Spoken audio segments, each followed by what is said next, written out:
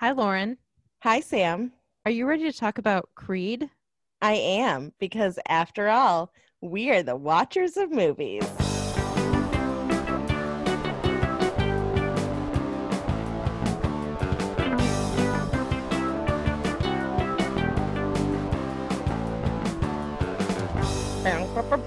Mike, Lauren does this every week. She always does that. She always does. I can't not sing the song. It's like I can't not do it. I told her A hell of a theme song. it is. It's really good. It really is. I told her I'm going to surprise her sometime and leave that in instead. I think you should. I think you should do it this week and leave Yeah. it in.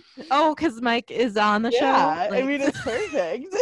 Just leave this whole segment in. I mean, it'll be fun. Hello, we have a very special everybody. guest today. Yes. Yes, Mike. Mike Myers, our theme song composer. Yes. How's it going? It's good. Thanks for Going having me good. back. It's going good. Yeah, second time. Second Excited time's a to talk charm. about this movie. Yeah, me too. Absolutely. Yeah, it's going to be good. But first, we have some recommendations Mm. that we're going to do.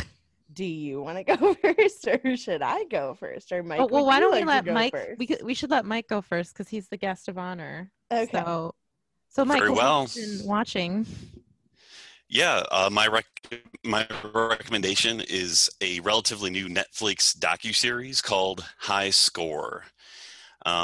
This just came out in August of 2020, and it's basically a documentary about the history of video games, both arcade and home consoles.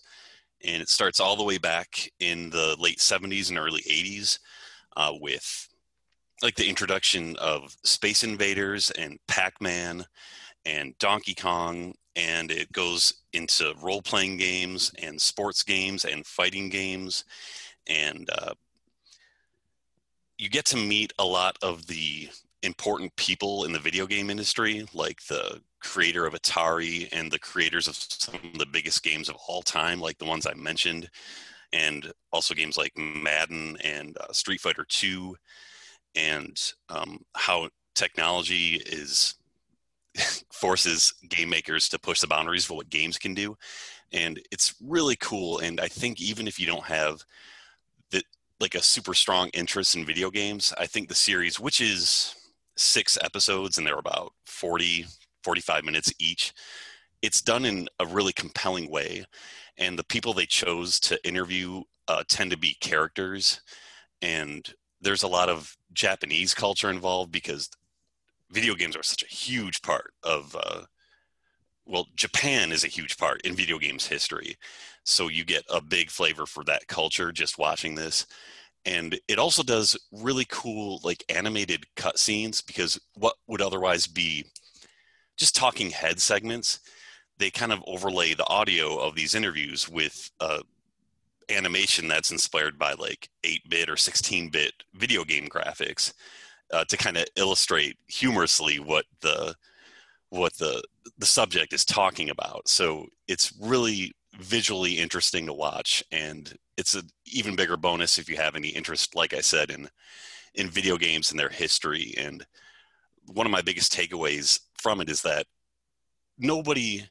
everyone is standing on someone else's shoulders. Like no one is truly breaking new ground all on their own. Every story in this documentary is somebody improving on something that came before it. And it makes the unattainable seem more attainable when you see it from that angle. So highly recommend it. It's called High Score on Netflix.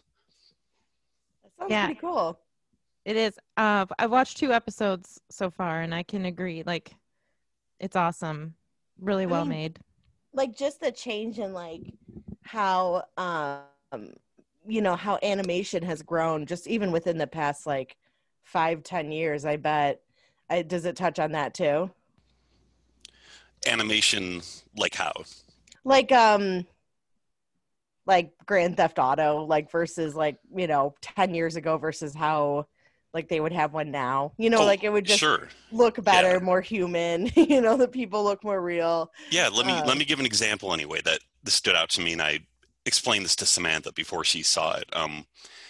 Video games of today are almost lifelike. Not quite. You can tell it's a video game, but you can have people that look like real people. When Space Invaders was made, they interviewed its director or not its director, its creator, and he got out this old notebook where he sketched all of his ideas for the game. And in Space Invaders, you're a gun at the bottom of a screen shooting aliens that descend from the top of the screen. And in his notebook, he had these sketches of what the aliens would look like in his mind. And he drew these cartoonish looking like squids and crabs and octopi and things like this. And they look like if anybody today who had artistic talent drew a squid or an octopus, but they were limited to how many pixels they get to use to make each character. And it's like a grid of squares that's something like 12 by 12. And he had to convert these nice looking drawings into this series of squares to try to replicate what his drawings were. And it's so antiquated by what we're used to now. And I grew up with games like that. And I can't imagine if you were, say, a teenager today looking back on that and seeing the constraints they had to work within. And they really had to push the boundaries of what computing capabilities were back then. So yeah, that it's totally addressed. It's woven throughout the fabric of the show, like what they could work with then and how technology is just unlocking more and more for games. And games used to be a single person creation, and now it's like making a movie now, making a contemporary video game. Oh yeah. I play like Uncharted, so I don't really play a lot of video games, but that's really the only one I play. But I have like the first 3, and you can tell just the difference in how they programmed, like when you're shooting someone in the first game versus like the third one, because the first one you have to like make sure that you're on the person, and then like you're targeting them, and then you're shooting them.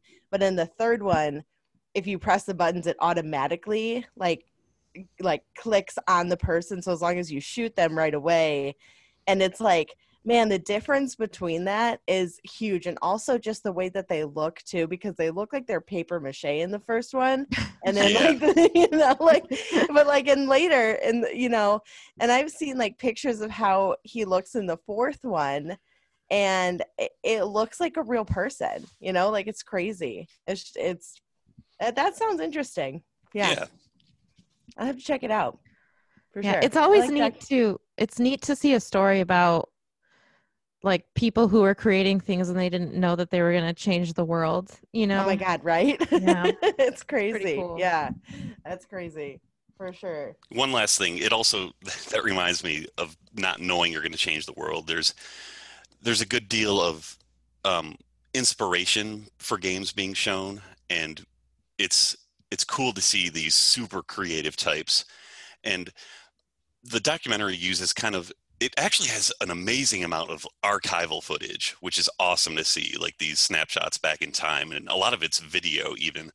But it also does, in addition to these animated cut sequences I mentioned, it does some recreation with these people, like walking through the streets of where they work and just talking about something they saw when they were on a trip somewhere that inspired them to make the tunnels that you fly through in the Super Nintendo game Star Fox. Just something they saw in day-to-day life that just clicked in their head.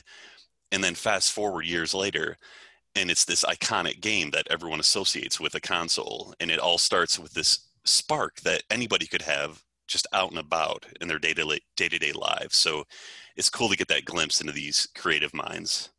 Yeah. Yeah, it's pretty neat. That does sound neat. Yeah, very that's cool. A good one. Yeah. Yeah, very cool. So Sam, do you want to go next? Do you want me to go next? I have one, so okay. I'll go. And so this is a movie I watched a while ago. Mike and I actually watched. It's called Her with Joaquin Phoenix.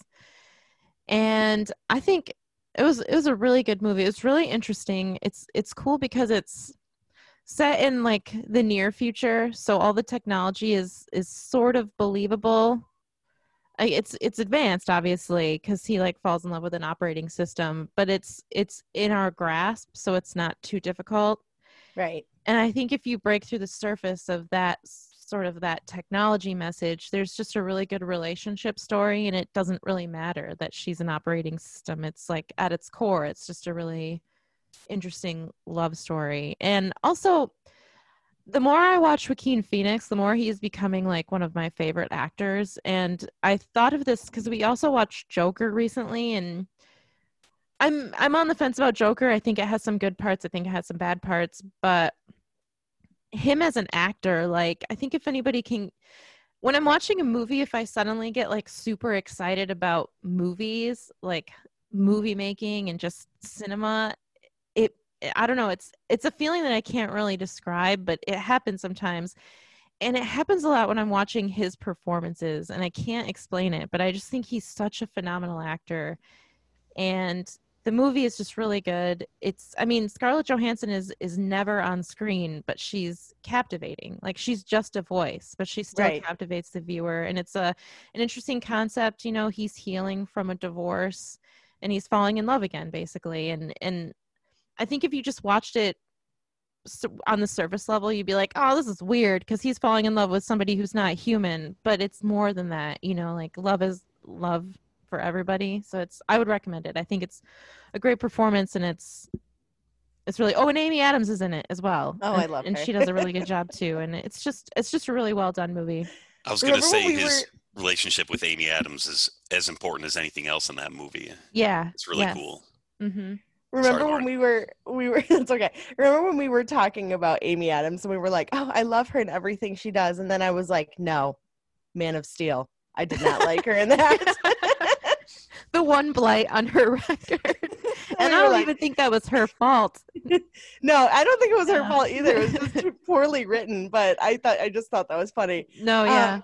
But I still think you should seeing as how much you like Joaquin Phoenix, I really think you should see Return to Paradise, because that is quite a performance in that. You've told me about that, and I do want to watch that. So yeah. It's I think this all started with Space Camp with Joaquin Phoenix. Incredible. Yes, I know. What a journey. Talk about actually bringing it full circle. Talk about somebody who didn't know he was going to change the world. He's in this little movie called Space Camp, and now he's like one of the greatest actors. Yeah. I think I'm really glad he came back to movies, because I think he kind of like went bonkers a few years ago and was like, I'm never doing movies again. And I think that would have been a great loss, you know. Well, after Heath Ledger passed away, I think that really was like a big trigger because so maybe I feel bad saying went bonkers. Well, he witnessed his brother dying outside of a club. Yeah, I know. There's like a 911 call you can listen to. He was like 19, so he was really young. Yeah. He's amazing. I hope he listens, because he's one of my favorites. Like, him and Tom Hanks are, you know, like iconic. Yeah. The first time I ever saw him in anything was in Gladiator, and he made quite an impression on me in that movie. Yeah. So I was like, who is this guy? What a jerk. You know? I think the first movie I saw him in was I think I saw the movie Inventing the Abbots before I saw Space Camp. It was around the same time that I saw both those movies, but he would have been like an adult by the time I saw Space Camp. But anyway. Is that with Liv Tyler? Yes. Mm-hmm. Okay. That's it. All yeah. Right. So Her is my recommendation, even though we've talked about a bunch of movies, but everybody should watch it. All right. I have actually wanted to see that movie, so it's kind of nice to get a recommendation of it, because I may have not necessarily pursued it on my own, you know? Yeah. I think I feel like it's possible people were turned away when they read the synopsis. Yeah. But I mean, at its core, like, a relationship is a relationship. And I think it's a Spike Jonze movie, and I think he captured it really well. Like, they kind of address what you just said in the movie itself. Like, there's what do you call it? The word is escaping me. It's when society kind of like looks down on a particular thing. Like disdain? Like shaming? Sort of. Not shaming, but he's just Joaquin Phoenix, his character, is a little sheepish to admit that he's in a relationship. It's with my AI, actually, and it kind of takes people aback, you know? Yeah. Mm-hmm. But I think you learn later in the movie that it's more common than you might think. But they don't like jump in in the deep end thinking, yeah, this is something everybody does in the future. It's something that he kind of stumbles upon, and it just sort of happens. Yeah. I don't know if I'm giving spoilers here inappropriately, but I'm just saying no spoilers. I want to see this movie. Yeah, I'm just saying Samantha said the synopsis might turn people off, and I think they kind of address the potential turnoff in the movie itself. Okay. In kind of in a clever way. Yeah, that's a good point. They do. So yeah, he's right. They don't just like drop you in the middle and make you accept it. You are sort of accepting it as he's learning about it. Like you accept it as he accepts it, you know? Right. It's good. This all takes place super early in the movie. Nobody worry about it. Yeah, there's no spoilers. All right, I'd have to check it out. I hope it's streaming because, Yeah. And, anyway. Okay, my recommendation is I have two actually. The first one is Dracula. It's a TV show. And I haven't read the book, but that's kind of like my next. Right now I'm reading Mary Shelley's Frankenstein. So I figure I might as well keep it in like the theme of like, monsters. Plus I've always kind of wanted to read it. But I feel like as far as it compares to like the Francis Ford Coppola one with Winona Ryder and Gary Oldman, I feel like they could very much kind of like ride parallel to each other, I would say I like the storyline of the Francis Ford Coppola one a little bit more, but I liked the show. I mean, I watched it twice this week, so I watched the whole thing twice this week, and it was good. It's just so it's kind of just a fun show. I wouldn't say it's anything spectacular, but it's if you like vampires and you like Dracula, I'd say go for it. Is it on? Was it straight to streaming or was it a cable show or something? I think it's a Netflix show. Oh, okay. Or actually it might be BBC. Oh, okay. Oh, yeah. Because it's by... Oh, boy. The BBC production value on shows that have special effects is worrisome. I'm thinking of like special effects with like a blanket over a chair is supposed to be like a ghost or something. Well, we've talked about how we feel about the, Doctor Who. Yeah. You know what they say? The chair that you don't see is scarier than the chair you see. Yes, exactly. That's the BBC motto. The haunted chair. By the way, stigma. Yeah. Stigma. Yeah, that's okay. I get what that's you the mean. word I wanted. Oh, okay. Yeah. Okay. That's driving me batty. Sorry. Yeah. Stigma. No, that fits. That works. That's a good one. Okay. That works. So Dracula. I really liked it. And I really like the lead. I've never seen him in anything. He's very charismatic and charming. And he was perfect. I thought he was great for the role. So, my next recommendation is called Greenleaf, and it is about a woman who was a pastor, and she returns home after her sister commits suicide. And there is, it's pretty heavily implied and stated that her sister committed suicide because her uncle had sexually assaulted her. So it's a pretty heavy show. But it's good, and it's about this this family in like, I want to say they're in like Georgia, and they own like this mega church. I mean, it's huge. These people are so like stupidly rich, like live in a mansion. Like the whole entire family lives in this mansion. They have like servants. Like, I mean, it's crazy. But I really like it, and it's an all black cast, which is awesome. And Keith David's in it too, and he's great. And it's a pretty heavy show, and it's a little dramatic too. But I really like it. This is my second time watching it. Actually, I'd seen the first season, but then I hadn't watched the rest of it, so I'm like rewatching it just because it's been a couple of years. And I would also recommend that one too. Yeah, interesting. Was the uncle like part of the church? Is that part of the drama, or? Yeah, he's part of the church, and there's also several other women that have come forth and been like, this guy sexually assaulted me. And so he's like a very prominent member. of the church, and he also has a lot of power. So it's like, I feel like it is very relevant to things happening in this world today, especially with like the Me Too movement. So I think it's an important show to watch because of the relevance, you know? Yeah, that sounds interesting. Sounds heavy. Yeah, that reminds me, like, I wasn't going to recommend this but Mike actually recommended the movie Spotlight because he watched it first, and I watched it, and that's a really good movie, especially going with what you said, with just like cover-ups and people in power, people in like church power. Yeah. And how things get covered up and swept under the rug. So yeah, it's Greenleaf, scary. you said, is what it's called? Greenleaf. Yep. It's good. It's on Netflix. I would have thought that was the biopic for Legolas from Lord of the Rings. No. What a shock that would have been. 5 seasons of Legolas. Oh my god. Yeah. I didn't even catch that. What was that?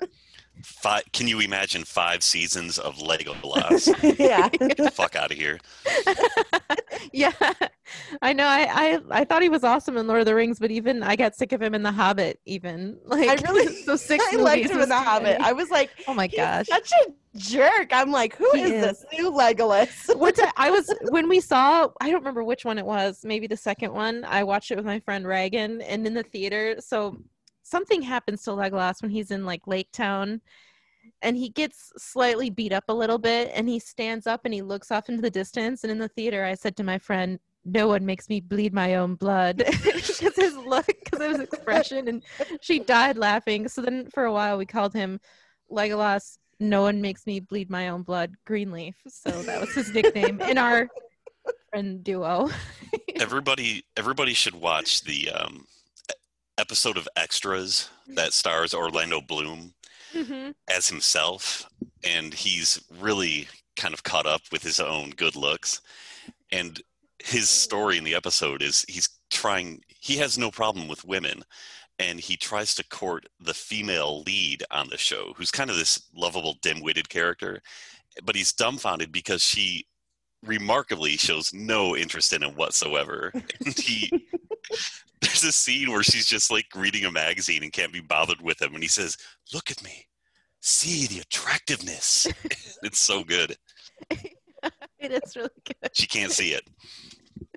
Oh, that's a great show. Yeah, that's funny. I love that they could coax such like, I can't think of the word. Like, they can coax such like potentially embarrassing performances out of actors because they're being themselves a lot of the time.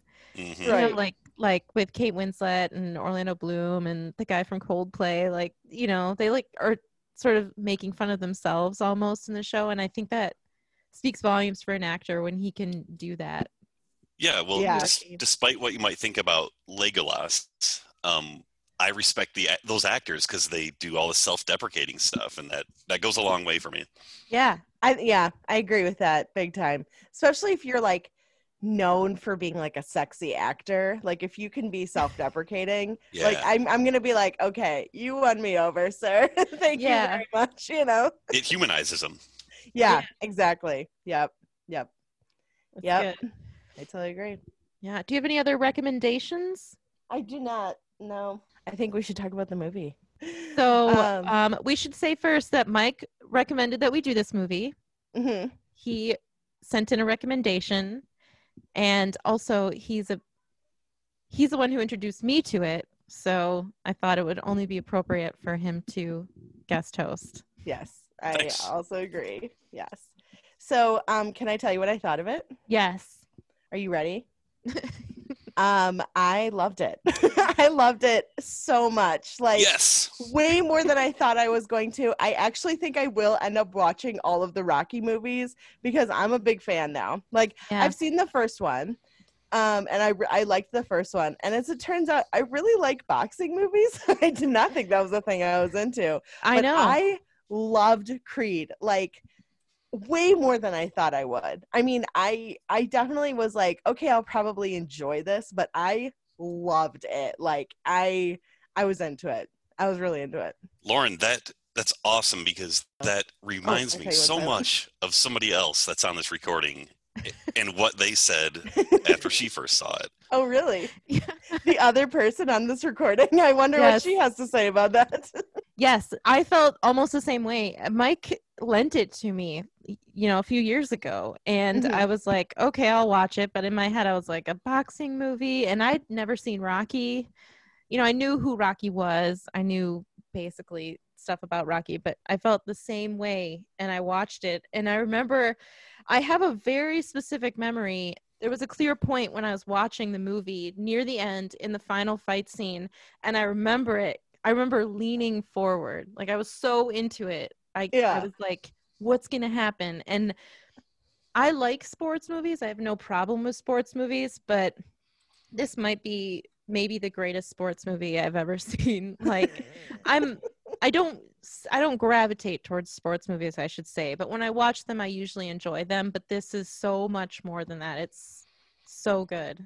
No, I had a blanket covering me, and I had my blanket like pulled up to my mouth, like, because I was like, oh my God, what's gonna happen? I was like, I really hope he wins. And I we'll get to that later, but no, I really liked it. I really liked it. Like, it was very good, and I think Michael B. Jordan like was perfect for the role.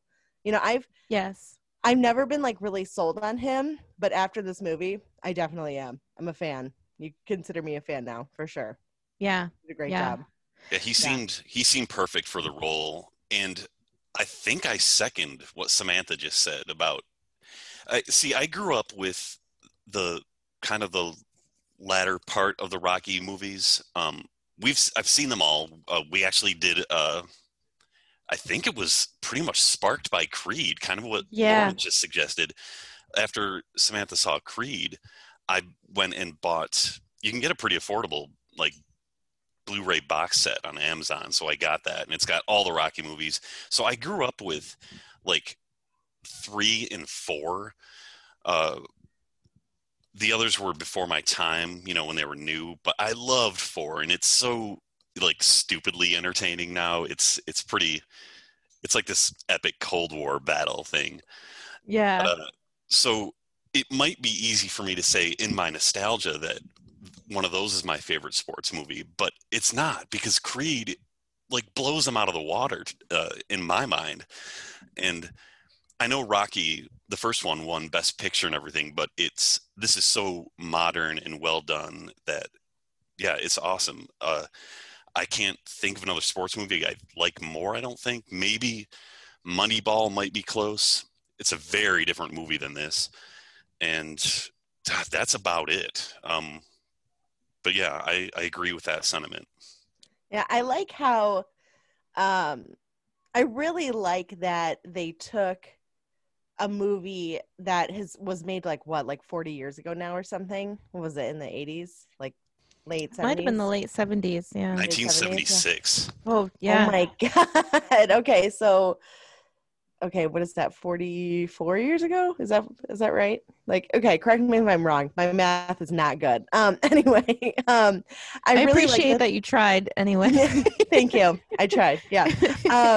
I mean, that makes sense, because I know Sylvester Stallone's in his 70s now, and he was probably in his 30s when he made that movie, so yeah.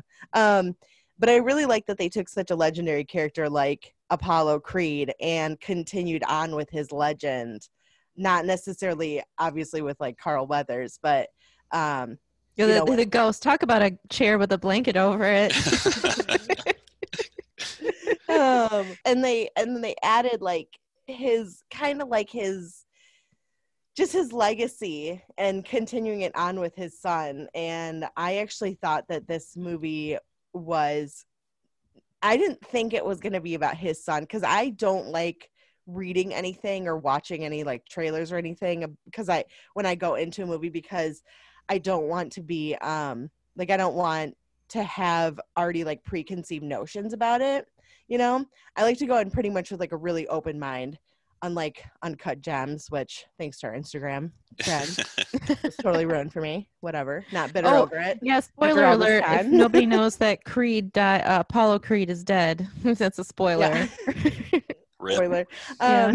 So I really liked that, and I actually thought that it was going to be about like Apollo Creed starting out, like it was kind of like a prequel. So that's what I was going in thinking it was. And I kind of like, as like, you know, like time went on, or as I started to like get closer to the time of watching the movie, I was like, maybe that's not what it's about, you know? So it was interesting to just go in not knowing what I was going to witness at all. And it really, you know, was very surprising in a very positive way. So I'm happy about it, you know? I'll be interested to know if you do go back and watch the Rocky series, what you think of those through the lens of having seen Creed first, because well, I'm sure we'll talk about it, but it does a good job of weaving in Rocky lore. Yeah. So I think you're kind of rewarded for having seen all of them, but in no way is it necessary. It's not like required viewing to go through all those. For God's sake, I mean, some of them we could advise you can skip. But yeah, is it Rocky 3 where he has like the weird street fight? Or is that Rocky 5? That's 5. 5, yeah. Are there 7 of them? Yeah, I think so. Yes. That's crazy. The last 2 are decent though. Like the Rocky Balboa is actually really good. It? Yeah. I remember seeing that Milo Ventimiglia plays his son in one of them. Yeah, like one of the greatest father-son casting lookalikes that I've ever seen. Yeah, they even have like the same like weird like lip thing. That's Mm-hmm. Like Drew Barrymore could be his daughter because she does the same thing. Does she? I never noticed that. She like talks out of the side of her mouth. Yeah. Okay. Yeah, I kind of see what you mean. She does kind of. I definitely want to watch the rest of them, and I feel like I feel like a kid that was like let me just like, okay, just stay with me here, bear with me. But I feel like a kid that had to go to bed before like the real party started with all my parents, and then hearing about it later and being like, damn, I missed out, you know? Like, so there was bits and pieces where I was like, oh man, I wish I had seen that so I knew what they were talking about. And it definitely made me want to see, you know, the others. So then at least I'm like, if I watch Creed again, I can watch it with like a new appreciation because now I actually know what they're talking about, you know? Yeah, I would recommend watching all of them before you watch Creed 2, because I think Creed 2, there's some things that, like, he's in a battle with the boxer's son who killed his dad, you know, so I think... Well, at least through 4, yeah, right? Yeah. Mm-hmm. Okay. If not all 7, but yeah, you would... Yeah, 4 is borderline required viewing, I would think, for Creed 2. Mm-hmm. But, you know, that's a different story. Yeah. Yeah, I'll definitely have to check them out because I own the first one. So, you know, I don't know. I in my past relationship, one of the good things about it is that I have a brand new appreciation for Sylvester Stallone. So now I own a bunch of his movies. The other day on Skype, you said, I can't believe I would have lived my whole life without seeing Judge Dredd, which I think is the funniest, like, something I never would have expected you to say. Or I love Judge Dredd so much. I've never seen it. Mike, have you seen Judge Dredd? I Am the Law. I am the law. I think I've seen parts of it. The law. I am the law. I love Judge Dredd. Sam, I would say to you, it's very 80s. It's a very cheesy 80s, but it's fun. I love as a relationship, or as a takeaway from an entire relationship, is Sylvester Stallone movies. That's beautiful. Yeah. What more could you ask for? I know.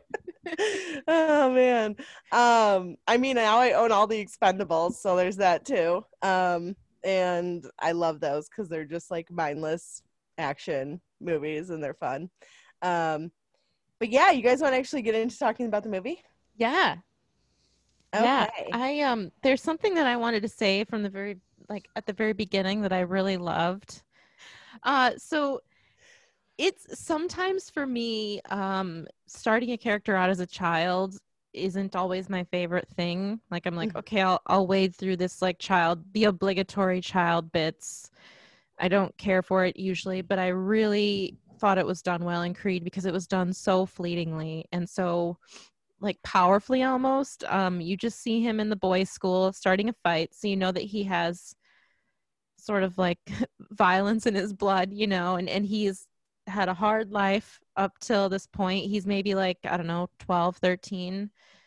And I don't remember her name. I want to call her Claire Huxtable because that's how I know her. Rashad. Felicia Rashad. Mary Ann is her character's name. Yeah, Mary Ann. So Felicia Rashad, who was married to Creed, Apollo Creed, comes to take him in. And there's this part in the beginning where he says to her, I don't have a father. And she says, you have a father. He died before you were born, but you have a father.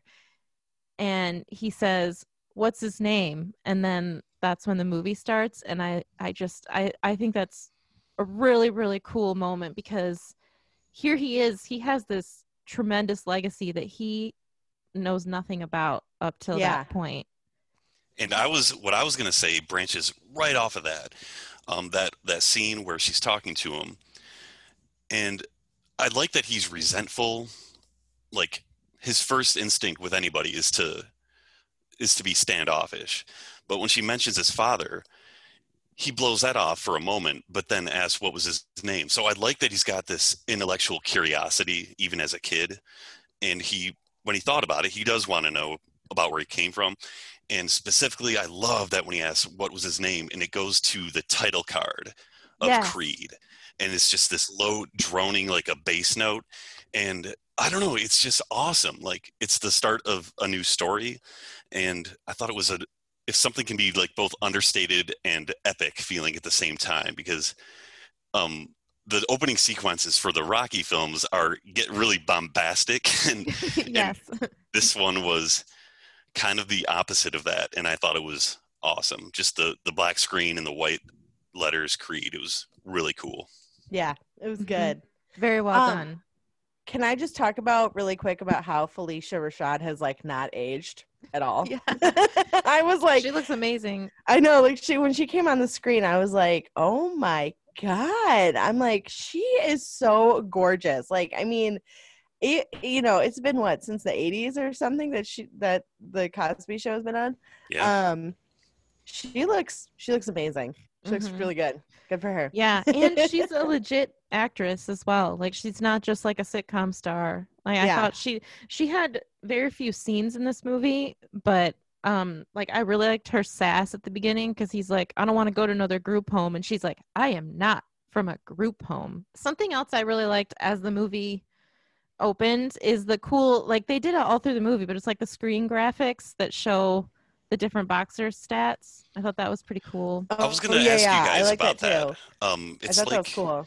So when it does it 3 or 4 times, I think, and it's when the viewer is introduced to a professional boxer, and it's in various settings. It might be in a gym or elsewhere, and it does kind of this freeze frame, and then text appears on the screen that's kind of like a playbill or what you might see on a flyer for a boxing match or a night of boxing matches. So it'll show their name and their nickname and their win-loss record and a couple of their accomplishments, like having fought for the U.S. team in the Olympics. Mm-hmm. And I wanted to ask you guys for one, I thought it was really cool and stylish, and it took me by surprise the first time I saw it. Like, oh shit, I gotta read now in this movie. I was not expecting this, but I kind of wonder, do you think that's going to hold up like in 20 or 30 years? Or do you think people will look at that and think that was a weird idea or that was cheesy or what? That's just something I'm curious about, if you thought it was cool now, and will it always be, if so? I thought it was cool. I personally I think it will hold up because I think it's a very creative way of getting a lot of information across without having sloggy dialogue, like without having the trainer say to him, no, listen, this is Joe Blow and he's pound for pound number 2, you know, and going, and he fought for the Olympic team. Like, I think that would be more dated than just like, here's like it's almost like, here's your quick facts for this guy. And that's all you need to know is that he's a big deal. And we don't need any character to explain it to you. And I think that that's more timeless than having someone spell it out. That's my opinion, because I think it's really cool. Yeah, I agree. I also think that, like Sam, with what you said about like slogging through dialogue, that can get so, you know, just bogged down after a while. And after a while, you're kind of like, wait, so who is this person and why am I supposed to care about them? And also, it's not, what I like too is that it's not about the other boxers. It's always been about Adonis or Donnie. And they're not really trying to develop these other boxers as characters, which in my mind I appreciate, because I don't really want to know about them. I don't really want to care about them because it's not about them. It's about his journey. So I think so. I think it will hold up. I think it's a clever idea, and I like the way that it's done too, and it's colorful and it looks good. You know, I think it should. I think it would hold up for sure. And I didn't even think about that. The alternative to this, which is a bunch of, you know, like reading statistics as dialogue. But that's a credit to the movie. I think that. Like it did something to me as the viewer without me even putting my finger right on it. Like it saved me from really bad scenes, you know? Yeah. So, and it, like I said, I thought it looks awesome. It's a really cool effect. I mean, we've talked before about other films where, you know, the dialogue is just like, oh my God, why is this necessary? You know, and it's just like, it just drags on, and you're like, I don't really like I think at a certain point, especially if they are, you know, introducing a bunch of different characters and a bunch of different boxers, that if they're repeatedly like going over and over again about how well they did or how terrible they are, whatever, after a while, you're just like, okay, yep, got it. Cool. Totally. Don't care anymore, you know? And it gets so exhausting because it's not something that's really necessary to the rest of the film. And, you know, and poor dialogue can really start to wear you down as a viewer, and just how you view the rest of the film, and really like how you feel about the other character, especially the main character. So that's, Yeah, I think if there's something else I can say about this movie is that I felt like everything was very succinct. Like they tightened up a lot of loose ends, and I think that's impressive, especially in a sports movie, because sports movies are prone to like inspirational soliloquies. And this movie had some inspirational dialogue, which is fine with me. Like nothing I have no complaints about any of the dialogue throughout the whole movie. And I think, like Mike said, that's just a testament to the filmmaking, because they really they tightened a lot of things that could have gone wrong in a modern day sports movie, you know, like. Let me say something about that. I didn't even watch this movie in the theaters, and that's being a huge Rocky fan when I was a kid. I was so cynical about this movie coming out. I thought, this is a fucking cash grab. It's going to be terrible. And what you just said reminded me of this, because if you making a sports movie, there's so much that can go wrong. And they managed to get almost everything right in this. And I feel bad that I didn't see it in the theater. I didn't have faith. But unlike Lauren, I think what made me give this a shot on Blu-ray was that I had read that it was being regarded as way better by critics than I would have predicted. That's what made me give it a chance myself. So yeah, the sports films can get a lot wrong, and this avoided all those pitfalls. Yeah. No, I think the worst is back to like the inspirational like talks is when there's like that one person that's like standing in front of everyone else and they're like, and we're gonna do this and we're gonna do this and we're gonna win and we're gonna whatever. And after a while you're like yeah, but then after like a couple minutes you're like you know? Yeah. I think like sometimes it's like sometimes in some sports movies the inspiration is a little too on the nose. Yeah. So yeah, but yeah, no, this movie is pretty cool. And I like how it started, like once after the credit scene, it starts when he's a young adult now. I guess I would assume maybe he's like 22 to 25, maybe. Yeah, I think that's about right. Actually, you can probably look up his age if you look up the fictional year that Apollo Creed died and determine when he was born. But yeah. So maybe he's later in his 20s. But regardless, I really liked how they showed him in like Mexico. He's in like Tijuana doing like dirty fighting basically. And then the next day he was just in like a quiet finance office. And I thought it's interesting because it shows that he came from like sort of a chaotic beginning in boy homes. He turned his life around and he's successful. He's like on the fast track to like commercial success in business, but he still has this passion for boxing, and I think part of that is just because like of his legacy, the legacy of his father. And I think that's an interesting way to start his like where the movie starts, you know. And right, his character is so well put together that it's clear that he's Apollo's son, as Apollo's wife like literally points out later in the movie, but that Apollo was super intelligent and he like happened to be the best boxer in the world. And so now his son Adonis gets his intellect, his skills, but he also has this third injection of anger because of his upbringing. He didn't have a good upbringing.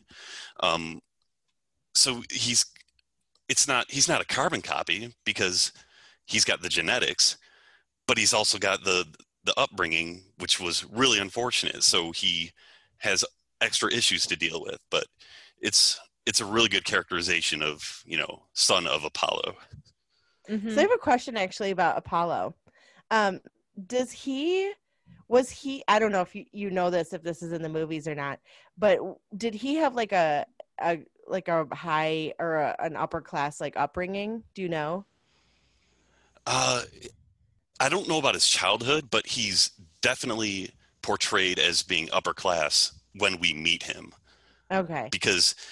But I'm not sure if he came into wealth because of boxing or not. But he, like I said, he's really intelligent. Like he's almost like the brains behind the first Rocky fight. And he sets it up. As like it's like a promotional stunt, and it's Apollo's idea. And so he's like a shrewd businessman. So my impression is that he could do whatever he wanted, kind of like Adonis, but he happened to be so good at boxing that that's where the money is. Yeah. Yeah, he was like a very classy, savvy businessman. I have to say that I really like how Creed ran. It was very similar to Rocky, and I really liked that. Yeah, I thought it was a very creative, modern retelling of the Rocky story almost. Not retelling, but just, like you said, like it mirrored the Rocky story, but for the modern age. And they did a really good job with that. Well, a part of that for me is once Adonis makes up his mind about what he's going to do with his career, he leaves Southern California and goes to Philadelphia. And I assume his intent the whole time was to try to track down Rocky to train him. Mm-hmm. But he doesn't really do that straight away. Anyway, my point is that it reminds me of Rocky, and Lauren compared it to Rocky, in that the city of Philadelphia is almost like its own character in the movie. Yes. Like it's got so much fucking flavor. Mm-hmm. And they captured it in Rocky beautifully. And they did it again. Ryan Coogler is the director, right? Yep. Yes. Yeah. he did that with Creed, and it's such a cool tone, and Rocky fits in so well there, and Adonis is kind of out of water when he gets there, but he kind of has Rocky with him, so it's cool. But yeah, I love the setting when he goes to Philadelphia, and it definitely was reminiscent of the Rocky film. Yeah, it was good. It was good. I enjoyed it. So I like when Donnie goes to Rocky's restaurant and it's named Adrian's, which I was like, oh, that's so cute. Did you also notice that he still has his turtle? Yeah, those are the fun fact. I read that those are the same turtles. Is it really? I read that somewhere. Yeah, that they're the same turtles. They oh my God, that makes me so happy. I love it. I know turtles live for a really long time, but yeah, they got a free show. They got to see Donnie and his girlfriend have sex on the couch. I love that. It was like, I was like, oh my God, he sells a turtle. That's great. That made me really happy that they had added that little aspect in, because it was such a tiny one, but I was like, I remember that. I remember he got a turtle in Rocky, and then he still has the turtle, and it was great. That made me happy. That was great. What you don't want to do is piss off the original fans by having imposter turtles standing in for the originals. So you got to shell out. You got to shell out the big bucks for the real turtles. It's kind of gross to me, because my understanding is that keeping like live reptiles in your living room probably doesn't smell good, but yeah. It got Adonis in the mood, so whatever. Turtle smell is a very powerful aphrodisiac. I've heard that, but definitely very sexy. Yeah. So I like that he goes to the gym, to Mickey's gym, and the new owner is like, yeah, pay me $20 a month and you can work out whenever. And something that I really find exciting in movies and stories is when like you have somebody very important in your midst, but you don't realize it. So everyone's sort of like blowing him off. People don't know who he is. And I think that's a really cool touch, because he's trying to make a name for himself. So he doesn't go by Creed. He goes by Adonis Johnson, because that was his mom's name. And and then he goes to Rocky's restaurant, or I think before that he went to Rocky's restaurant, and they talked, and Rocky learned who he was. And I also like that Rocky didn't want to help him. Like, he was pretty firm. Like, he's like, no, I don't want to do it. Yeah, I like that too. Well, I mean, he's an older guy. He's retired, and he just wants to take care of his restaurant that he named after his wife. And I don't know. I really love the aspect of having Adrian still be so much a part of like the story, even though she's passed away. I thought that was really sweet. I really like that. But yeah, Adrian and Polly. I like that Polly was part of the story too. And so then he meets Bianca, right? I really like how mean she was to him. Like, I do too. He's like, I have to work out tomorrow. She's like, oh, you have to work out. That's cool. Fucking awesome. Like, I don't care. Bye. She goes, you won't hear a peep from me. And then the door closes and the volume on the music is exactly the same. That, he's in love. Yeah. I love Tessa Thompson. I think she's great. She's really good. I've noticed her like really, like I really had not known who she was until what was it? Ragnarok? Thor Ragnarok, yeah. And then I've just seen her all over the place. It's like she just exploded out on the scene, which is great. And I like too that she has it's kind of almost, parallel to what boxers go through with traumatic brain injuries. And after a while, you really can't, fight anymore because your brain is so important. And what is happening to her is that she's slowly going deaf. So I can't imagine. And like, sure, she knows it's happening, but her life is her music. And so she is experiencing having to lose such an important aspect of her. And I thought that was interesting too, to include that And not only that, but it really made her more of a stronger character, I think, made her more, more like, I guess, like an empathetic aspect to his story as well. Because it's not really about her, but also like that she has her own thing going on, Yeah, I really like how they improved the love story from Rocky. I think I like Rocky and Adrian. I don't have a problem with Adrian, but I like that Bianca is like her own woman. Yes. She has music. And Adrian in the beginning, in the first Rocky movie, she's like, you're really not sure what she's thinking a lot of the time. Well, she's like a little scared mouse, Yeah. Yeah. I wasn't really sure if she was thinking a lot of the time. Yeah. Yeah. Like she has the pet store, but is that a job or a pet's a passion? Like you don't know anything about her. And her brother, like Paulie, is so mean to her. Like he throws the Thanksgiving turkey out in the snow and forces her to go on a date with Rocky because he's afraid she'll be a spinster, So it's like, I don't even remember that. I saw that movie years ago, so I don't remember that. But I don't know if you guys remember this, but it was like on my birthday a couple years ago, and we were talking about Rocky. We were at that Japanese restaurant. Ichiban? Yeah. Yeah.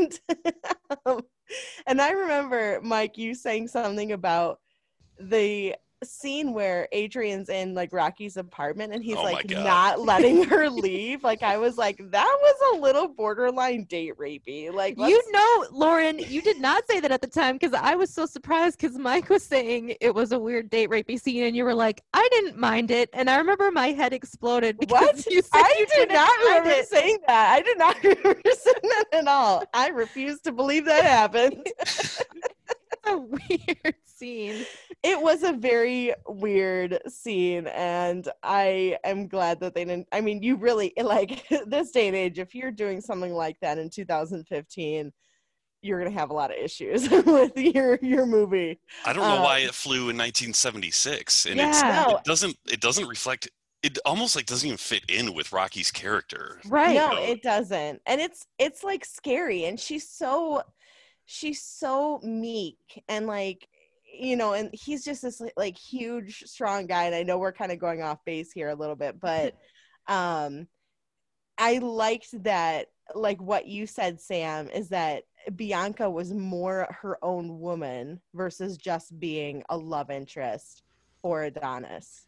Yeah, I was gonna say that too. When I was thinking just now, when Lauren was describing her, the difficulty she's facing, I think all this is by design to make us a strong female lead. Because the last thing, I mean, you want to talk about pitfalls, especially in a sports movie. A lesser filmmaker would have had just a woman for the sake. Well, you got to have a woman. Yep. And her goal is to swoon for Adonis. Done. Yep. And that was not how this unfolded. So yeah, that's a good work. Yeah. And it wasn't like at the end, it wasn't like the guy gets the girl either. It was like, okay, they're in a relationship and she cares about him. And I like that too. As a woman who also has her own thoughts and feelings and dreams, I like being portrayed like a human. Just saying, like.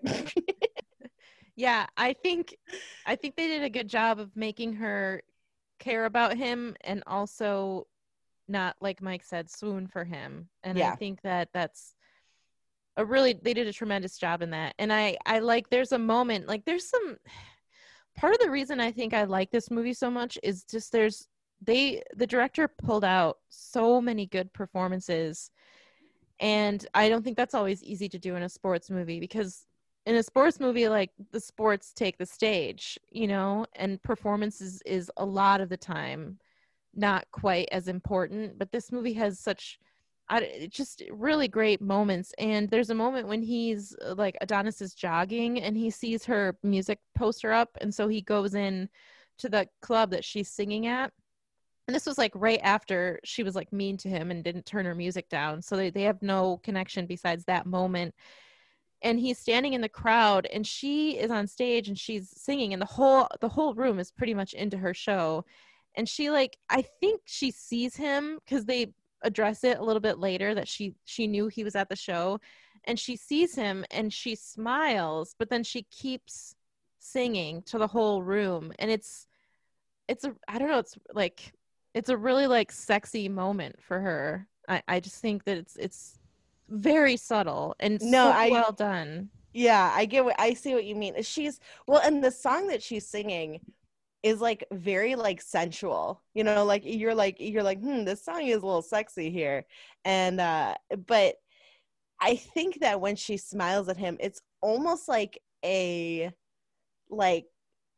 almost like she's like, ha, I got you under my spell, you know what I mean? Like, and I like that. Mm-hmm. And then the next time they interact is when he goes to her door and asks her to go to dinner. So there's no like after the concert scene where he like finds her, you know what I mean? It's really, yeah. I was actually really worried when I was watching that. I was really worried that the next thing that you were going to see is them sleeping together. And I was going to be like, I have to throw the whole movie out now. Like, because I hate when they do that shit. I'm like, there's no character, like there's no connection between them and they're suddenly fucking. I don't think so. They do like the weird kissing booth thing where he kisses her and then he's like, we don't have to do this. And we're like, do what? We're just kissing. I know. Oh my God. At the Hollywood sign. So I love their relationship because they get to know each other and they're both people with their own desires and dreams. So it's just really well done. Fears. And yeah. And she's famous on her own. Like she doesn't need him. She's right. You know, she's worked her way up to being a pretty successful artist.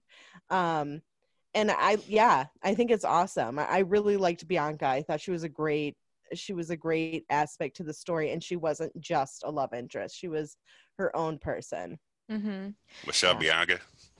What's up, Bianca? Hey, girl.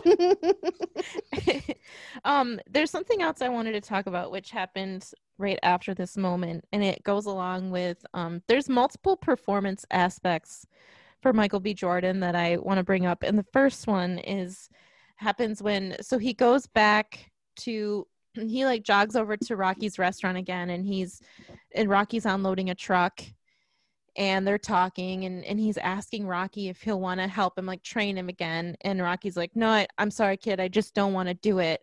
And there's this tremendous performance there. Michael B. Jordan, I guess Creed, we'll call him Adonis, which is what I'll just call him every name. Adonis is looking at him and they're talking. And then as soon as Rocky says, I'm sorry, kid, I just don't want to do it, Adonis has trouble making eye contact. And he's like, no, that's okay.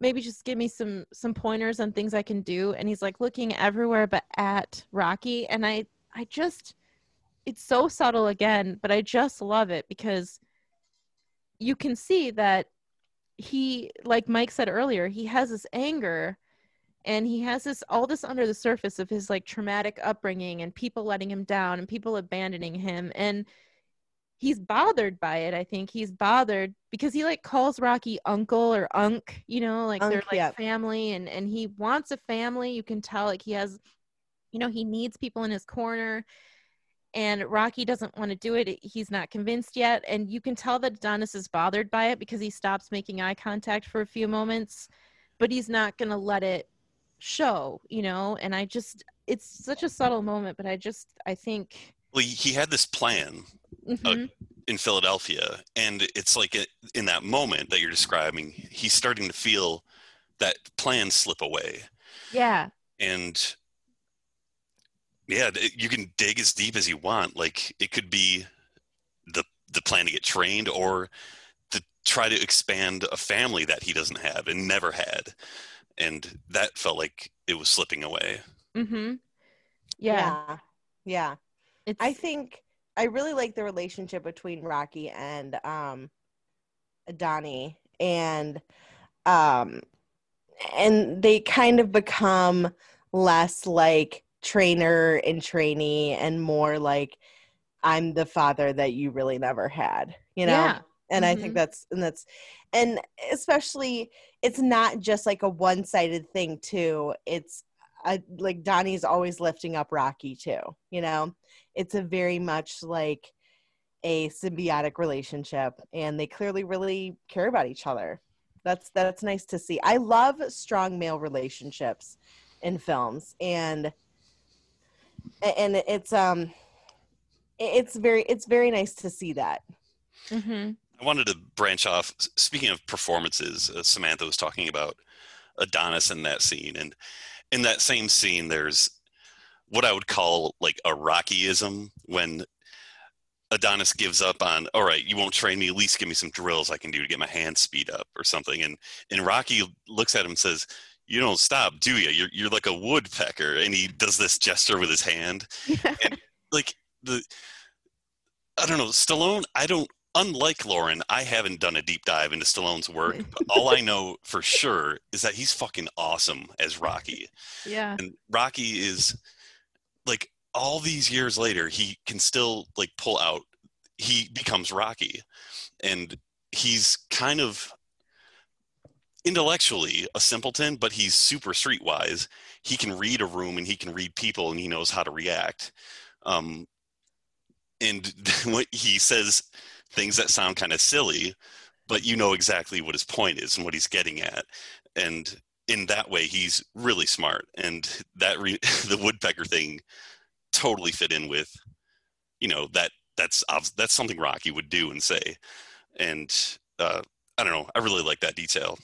Rocky, I think, is just such a likable character, you know, like even with Mike, what, like you said, he may not be the smartest, but he's just so likable. And I think he's very, I think really kind of like anyone can kind of almost like put themselves in his shoes and identify with him just as a person. You know, he has his own dreams, and as he's grown older, he's slowed down a lot, and now he's just doing stuff that kind of makes him happy. And I like Rocky a lot. I think he's a great character. He's a well-written character, and he's very well developed and everything like that. And I gotta say, okay, so I have to say one thing. I absolutely loved when he visited Adrian's grave.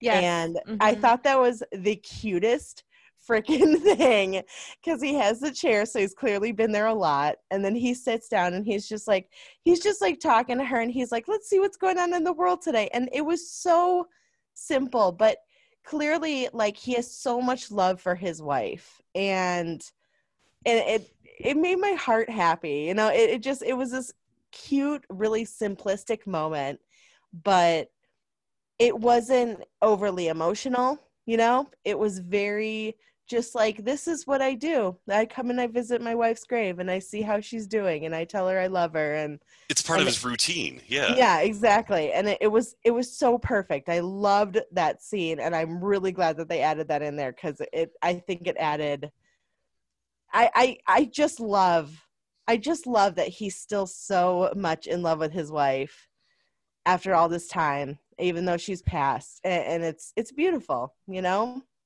And I want to amend something I said a minute ago about Rocky's intellect.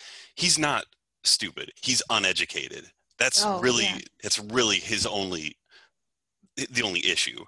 I think he's really smart, but he's totally uneducated. And I think they show it in some of the earlier films, and even a little bit in this movie, that he struggles with reading a bit.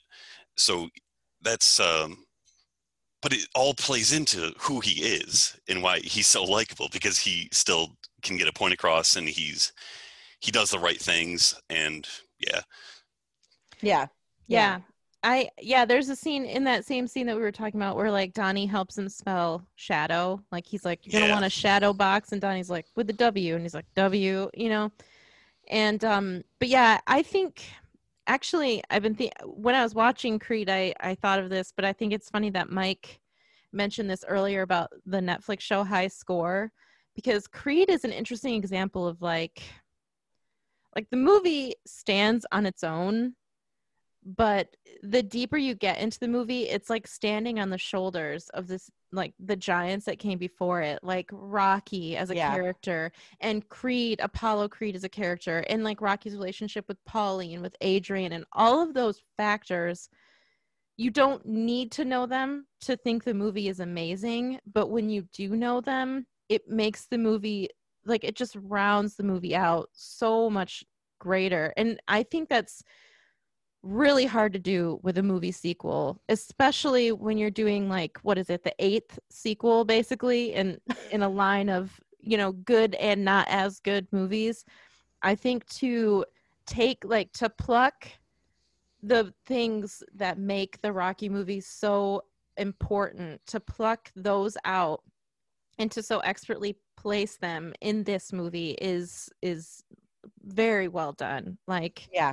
the movie stands in two ways, like on its own and in the legacy of the Rocky movies. And so, yeah, like Rocky as a character, like, I love something that I think is really cool about movies is, like, they create a world. Like, so the world that this movie is in is that Rocky is a champ. Like, people love Rocky. Apollo Creed is a champ, you know? So Adonis is living in this, like, dream world, you know? Like, he's with, like, two very, very beloved people are part of his life. You're, you know, like, Apollo Creed, like, created him, but he wasn't necessarily part of his life. But, like, the legacy and what he's heir to is that. And like, so when Creed is at the gym the next day and Rocky leaves the graveyard and goes to the gym, it's like people are in awe, like, oh, Rocky's here, you know, and the gym owner's trying to get Rocky to help his son. And I love that Rocky's like, yeah, you guys all may love me, but I'm my own guy and I want to help Creed, you know? And I love that moment. Like, who doesn't want to be at a gym where everyone's ignoring you and then have the most famous person in the city come in and want to work with you, you know? Right. Yeah. And the way that he turns down the gym owner's offer, he's so polite and cool about it. Yeah. You know, and like everything Rocky is heroic. It just the way he deals with people. And I think, I don't know, he never disses anybody really. Right. He knows how to handle people, and it's so cool. He's very affable, you know? Yeah. I really like too when Donnie is leaving the apartment and he's moving in with Rocky, and Bianca's like, where are you going? And she's like, you're not going to tell me that you're leaving? And he's like, no, I'm going to go live with my uncle. And she's like, so why didn't you tell me that your uncle is Rocky Balboa? Yeah. That's exactly it. Like, everyone knows Rocky. Yeah. I love it. They sprinkle the lore of Rocky throughout this movie, and it's super rewarding if you've seen the other films. But like Samantha said, it's 2 levels, and it's not required, but it is rewarding. To add on to what Samantha was saying, one thing I made a note of that I love about this movie, and I guess around what's going on in Philadelphia, is that kind of like if you meet a former president of the United States, you might say Mr. President out of respect for the office that they held. Similar to that, when people see Rocky on the street, they say, hey, champ. Yeah. Everybody calls him champ because he's not champion anymore, but he was, and he's beloved.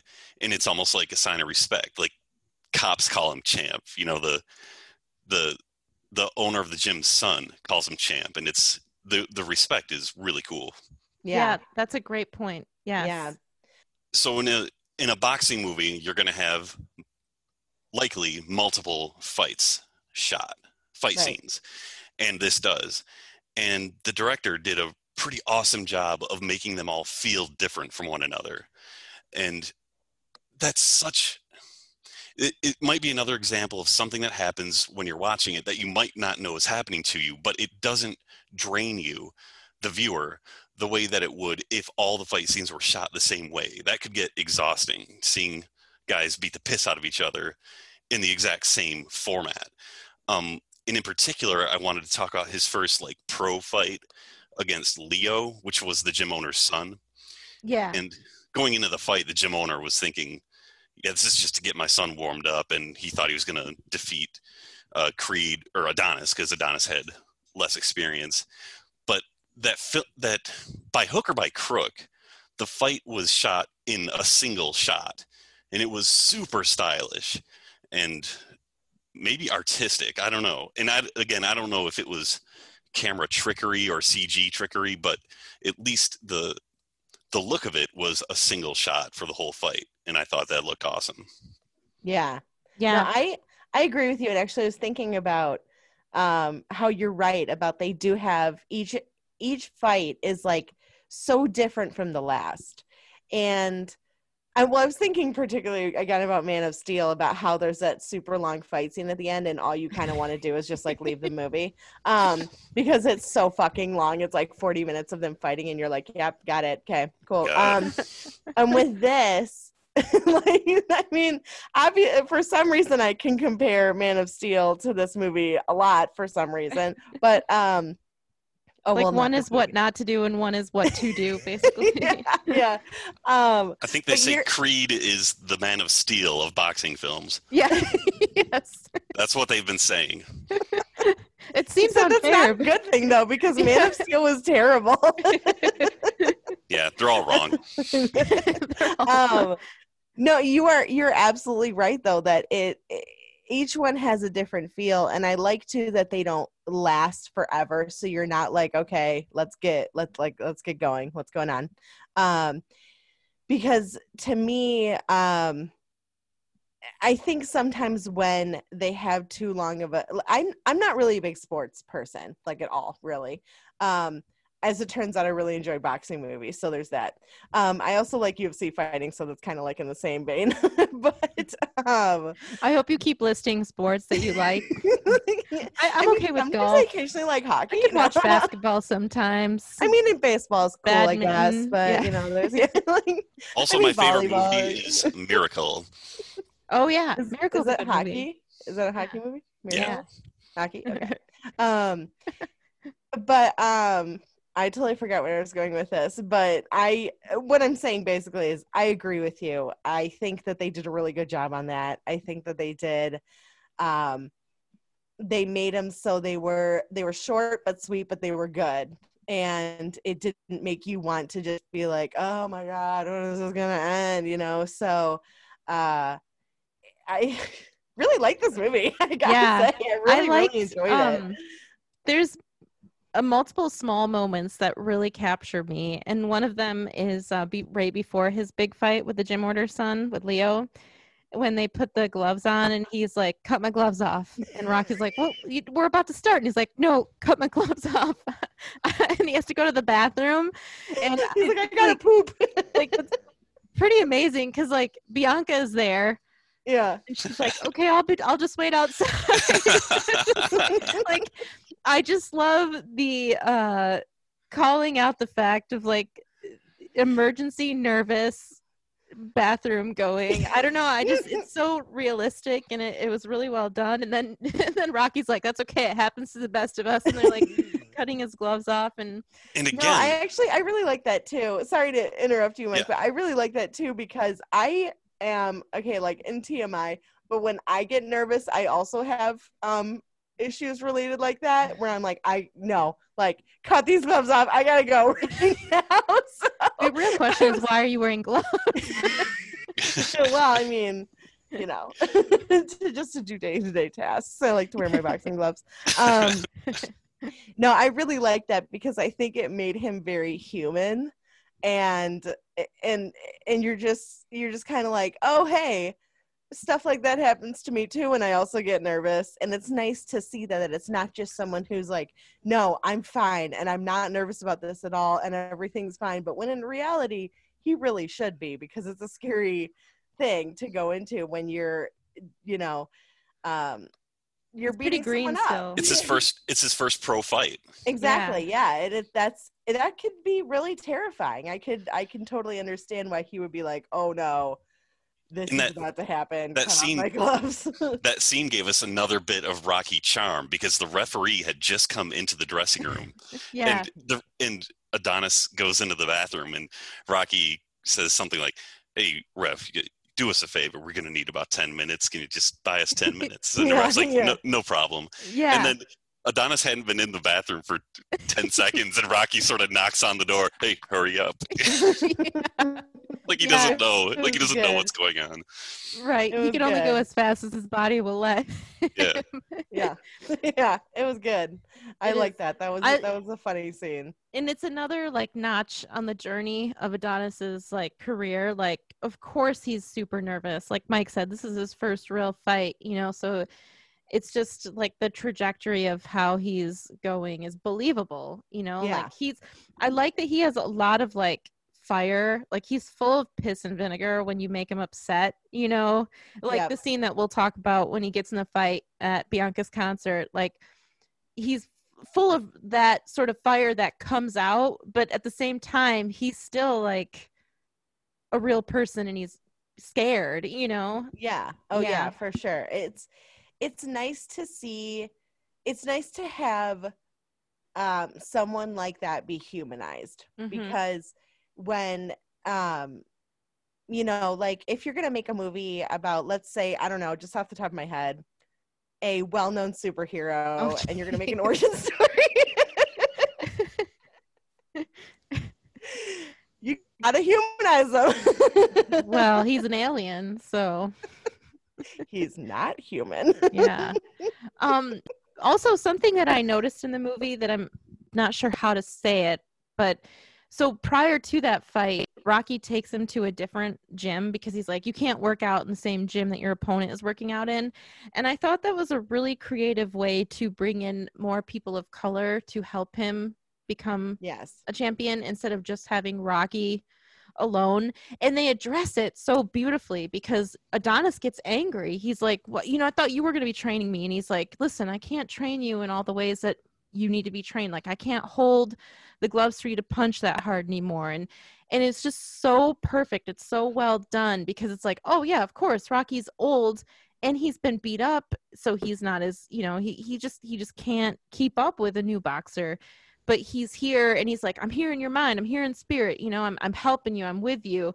But he just has this like team of people, and I thought that was a really good way of just like making the cast even more diverse and getting him into his own gym, so it's not Mickey's gym, which was Rocky's gym, you know. And I thought that was just a very clever and creative way to boost up the cast. And that scene you described is maybe 30 seconds long, but it could have been so easily overlooked. And the audience would be left wondering, why the hell did we just, like, Rocky just step back and everybody's cool with that? Like, like Adonis, we wanted to see Rocky, but they, like you said, they addressed it perfectly with Rocky talking about his physical limitations, and you need these guys to get where you need to be. And it was very, very well done.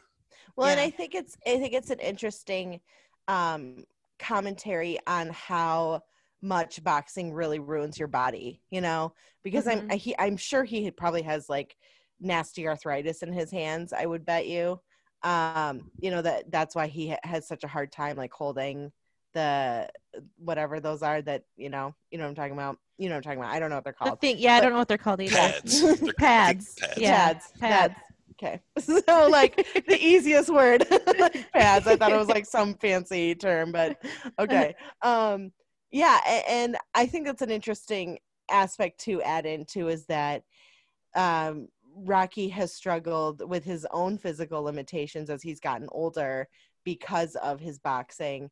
And it's really hell on your body. I mean, you know, and so you're not necessarily seeing, I think that people, especially like sports stars, are kind of put on this like almost like godlike pedestal, and they're not. They're human. And so being able to see that and being able to see like, okay, so he's struggled and he's suffered in his own way, it just makes him more likable. And I mean, as I've said before, you know, Rocky is just so likable, but I think that aspect like helps a lot too. And the movie does a really nice job of not glorifying combat sports in a way that would make people think they want to go out and partake in this. And in particular, I'm thinking about the scene earlier in the film when Adonis tells Marianne that he's gonna, you know, fight full time. and she kind of goes on a tirade about how she had to take care of Apollo when he was so fucked up after a fight that he couldn't do anything for himself, and they made it seem so unattractive and grueling and difficult for everybody involved. And it's, I think, a good point for the film to just briefly address that, and they did. So it's like none of this comes without consequence for the fighters. Yeah, I like that too, and I like also that they mentioned that there is traumatic brain injuries that are involved with boxing. It's not just you just walk away and you're totally fine, because you won't. You're eventually you're really going to mess up your head, and it's important to remember that, in especially such a violent sport, that while you may be on the top of the world, your body's going to fall apart. And I totally agree with that, Mike. I think it's a good, important aspect to have, because you can't ignore that. You cannot ignore traumatic brain injury as being part of a boxing thing, when it's such a, it hurts so bad in the long run, just not even just you, but everyone that is involved with your life, and having to deal with whatever consequences happen. And a lot of people who have traumatic brain injuries, there's also a lot of correlation with domestic violence. And so I they didn't pave over anything. It was never like, this is so glamorous, this is so great. It was always like, well, there's going to be issues here, and we're going to talk about them. And I think that was really great. That was a great aspect of it. Yeah, and I think something that is not done very often is putting Sylvester Stallone in a movie and having him sit in a folding chair while younger people work out, So I thought that was a really good use of him. Like, he's an aging boxer. Of course, he's not going to work out, but Stallone as an actor is like big time action guy. So he's very rarely in movies where he's not showing his strength. So in the vein of a character development, or the character of Rocky, it would make sense that he would drive a van and make Adonis run beside it, and make Adonis jump rope and sit down, and then there's like a bell, and he's like, oh, that bell doesn't mean school's out, keep jumping rope, and he's sitting there reading his paper, or he's drinking coffee, and I think that also is a really good character development for him, that he, if you're looking at it as a movie viewer, Stallone is like a big tough guy, but in this movie he's on the bench, It makes sense. It's really cool. It's really you're like, yeah, he's a big tough guy, but also he's aged, and he's he's an older guy. He just wants to hang out and chill out with his near his wife's grave and read the newspaper to her. Like, it's just such a simpler aspect of him, and I really enjoyed that. I really enjoyed that they had that. I really like this movie. I know. I'm so glad you liked it. It was very good. I had the hardest time not texting you. I wanted to be like, oh my God, I finished it and I loved it. But I was like, no, don't say anything. And it's because we've mentioned this on the podcast before, but we have a rule where we can't talk about the movie before we discuss it on the podcast. And it's a very difficult rule because we break it often. Yeah. I even sometimes Mike and I will watch the movies that we're doing for the episode. We'll watch them together. And this week, Mike even said to me, I purposely didn't watch this movie with you because it would have been similar. Like, him and I, even though we've seen it together before, we would have talked about it. It's so hard not to talk about it. Yeah, it's really hard. It's very hard.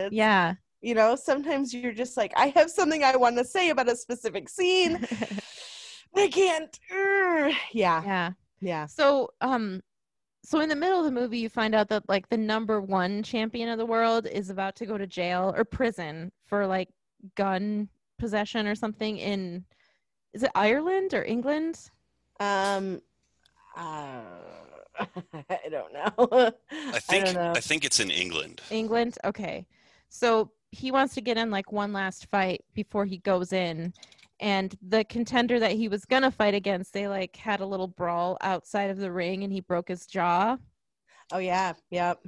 So then because Donnie won the battle with Leo, then the trainer, the number one champion's trainer, calls to set up like a meeting to start a fight, to get a fight going between Pretty Ricky Conlan and Adonis. Because we totally skipped the part where the whole world finds out that Adonis Johnson is Creed's biological son from an affair. Right. And so he wants him to take the Creed name. Like, he's like, there's no fight. If you want to be in a fight, you have to go as Creed. And I think, obviously for marketing and everything. And I really like, there's a scene where Adonis and Bianca are sitting and talking, and he's sort of mulling about if he wants to take the name or not. And I like how she illustrates it in a really nice way, where she's like, like, you came to Philadelphia and you're trying to like follow in his footsteps, but for some reason you're like bulking, like you don't want to take his name, but it's your name. And I just thought that was really beautiful. Like this is almost like, it's like your birthright. Like, put the cloak on, you earned it. You're his son. You don't have to run from it. You don't have to fight it. Like, he died before you were born. You never knew him. You were the product of an affair. Like, all that aside, it's your birthright. It's your name. And I thought that was a really cool moment. Yeah. And it's not like, it's not like Adonis has ridden on the coattails of his father. Mm-hmm. He has made his own name within this community. And she was right. He should accept this name because it's his legacy. Yeah. Yeah. Yeah. So they decide to have a fight. He decides to take the name, and they decide to have a fight. And this opens up to my very favorite number one scene in the movie. And I love it. And I love the performance. And so he goes to Rocky's restaurant. He goes to Adrian's, and he's talking to Rocky, and they decide to do the fight. And he says, make the call. And Rocky walks away, and Creed says really loud, like he starts lower and gets louder, and he's like, I'm going to have a fight with Pretty Ricky Conlan. And it's such a tremendous performance. It's my favorite. I could watch that scene over and over again, because as he's saying the name, he's excited. And as soon as he's done saying the name, it's like the gravity of the situation falls over his face. And it's so tremendous. It says so much with so little, where he's like, at the same time, super excited, super freaked out, ready to start, scared to start. It's just, I don't know if I've seen many performances where an actor can write so many things on their face in such a brief time. And I love it. I love that scene. Yeah. It's like a fear washes over him along with a bunch of other things. The only other thing that comes to mind immediately along those lines is a couple scenes that Bill Murray performs in Rushmore. Yeah. I'll just leave it at that, but he does some really good facial expressions in that. Yeah. I agree with you. I agree. He does do good facial expressions in Rushmore as well. Or not as well, but yeah. As well, yeah. Michael B. Jordan was mentioned. I've never actually seen that movie. Yeah, so it's just my favorite performance. And I think, like, if you could win an Oscar on like 20 seconds of film, then he should have won. Like, so good. I love it. He was very good in this role. I was quite impressed with him. I thought that Michael B. Jordan did a great job. I think he was awesome. No, but I guess what I wanted to talk about was when he goes to jail for the guy calling him Baby Creed. Yeah, but that's interesting because, sorry, I cut you off. No, go for it. Well, what led into that was that Rocky finds out he's got cancer. Yeah. He has non-Hodgkin's lymphoma. Yep. And then Rocky says to him, like, I think in like a self-preservation sort of situation, Rocky's like, we're not family. It was all in your head, kid. Like, he doesn't.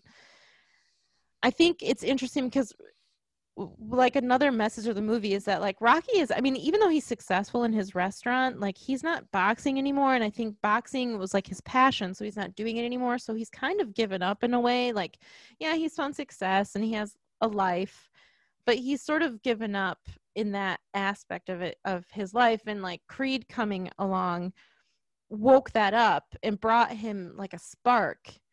But then he finds out he has cancer, and so he's just willing to like just not get treatment. Like he's just willing to let the cancer take him. And I think that it's interesting because almost like like I said, like self-preservation, like he doesn't want to admit that helping Creed has been sort of like revitalizing his life. Yeah. And he doesn't want to have, like, he doesn't want to experience that loss just as much as like he doesn't want maybe Creed to experience the loss of him dying. Like, you know, and it's very heavy. Well, I wanted to speak on that scene too. It's something else I noted specifically, that Adonis finds the brochures in Rocky's jacket. That's how he finds out that he's sick. And then Rocky tells him he's not going to seek treatment. And Adonis is like, well, when are we going? Let's go to the hospital. And Rocky tells him he doesn't want to, and he's fine with it. And Rocky kind of talks about how his life has passed him by. And it's kind of what you just touched on. And he mentions, he like gestures to these posters on the wall about all these other old or deceased boxers and saying, like, me, all those guys, it's all behind me. My wife is gone. You know, if I could spend one more day with my wife, I would trade anything in to do it. But everything's gone. So basically, he's kind of saying, it's not worth it anymore for me to go through this treatment. That would be super unpleasant. And Adonis is, I think it hurts his feelings because Adonis basically says, well, what about me? Am I not worth fighting for? Like, you're helping me. And that's when Rocky says the thing about, yeah, we're not family. That's all in your head. And I think that crushed Adonis. Oh, yeah. Because, yeah, maybe more than anything, what he wants is family. And Rocky just told him to fuck off. And he didn't mean it. And like Samantha said, he was being defensive and trying to just shut down the situation. And he showed immediate regret because Adonis kind of leaves in a huff.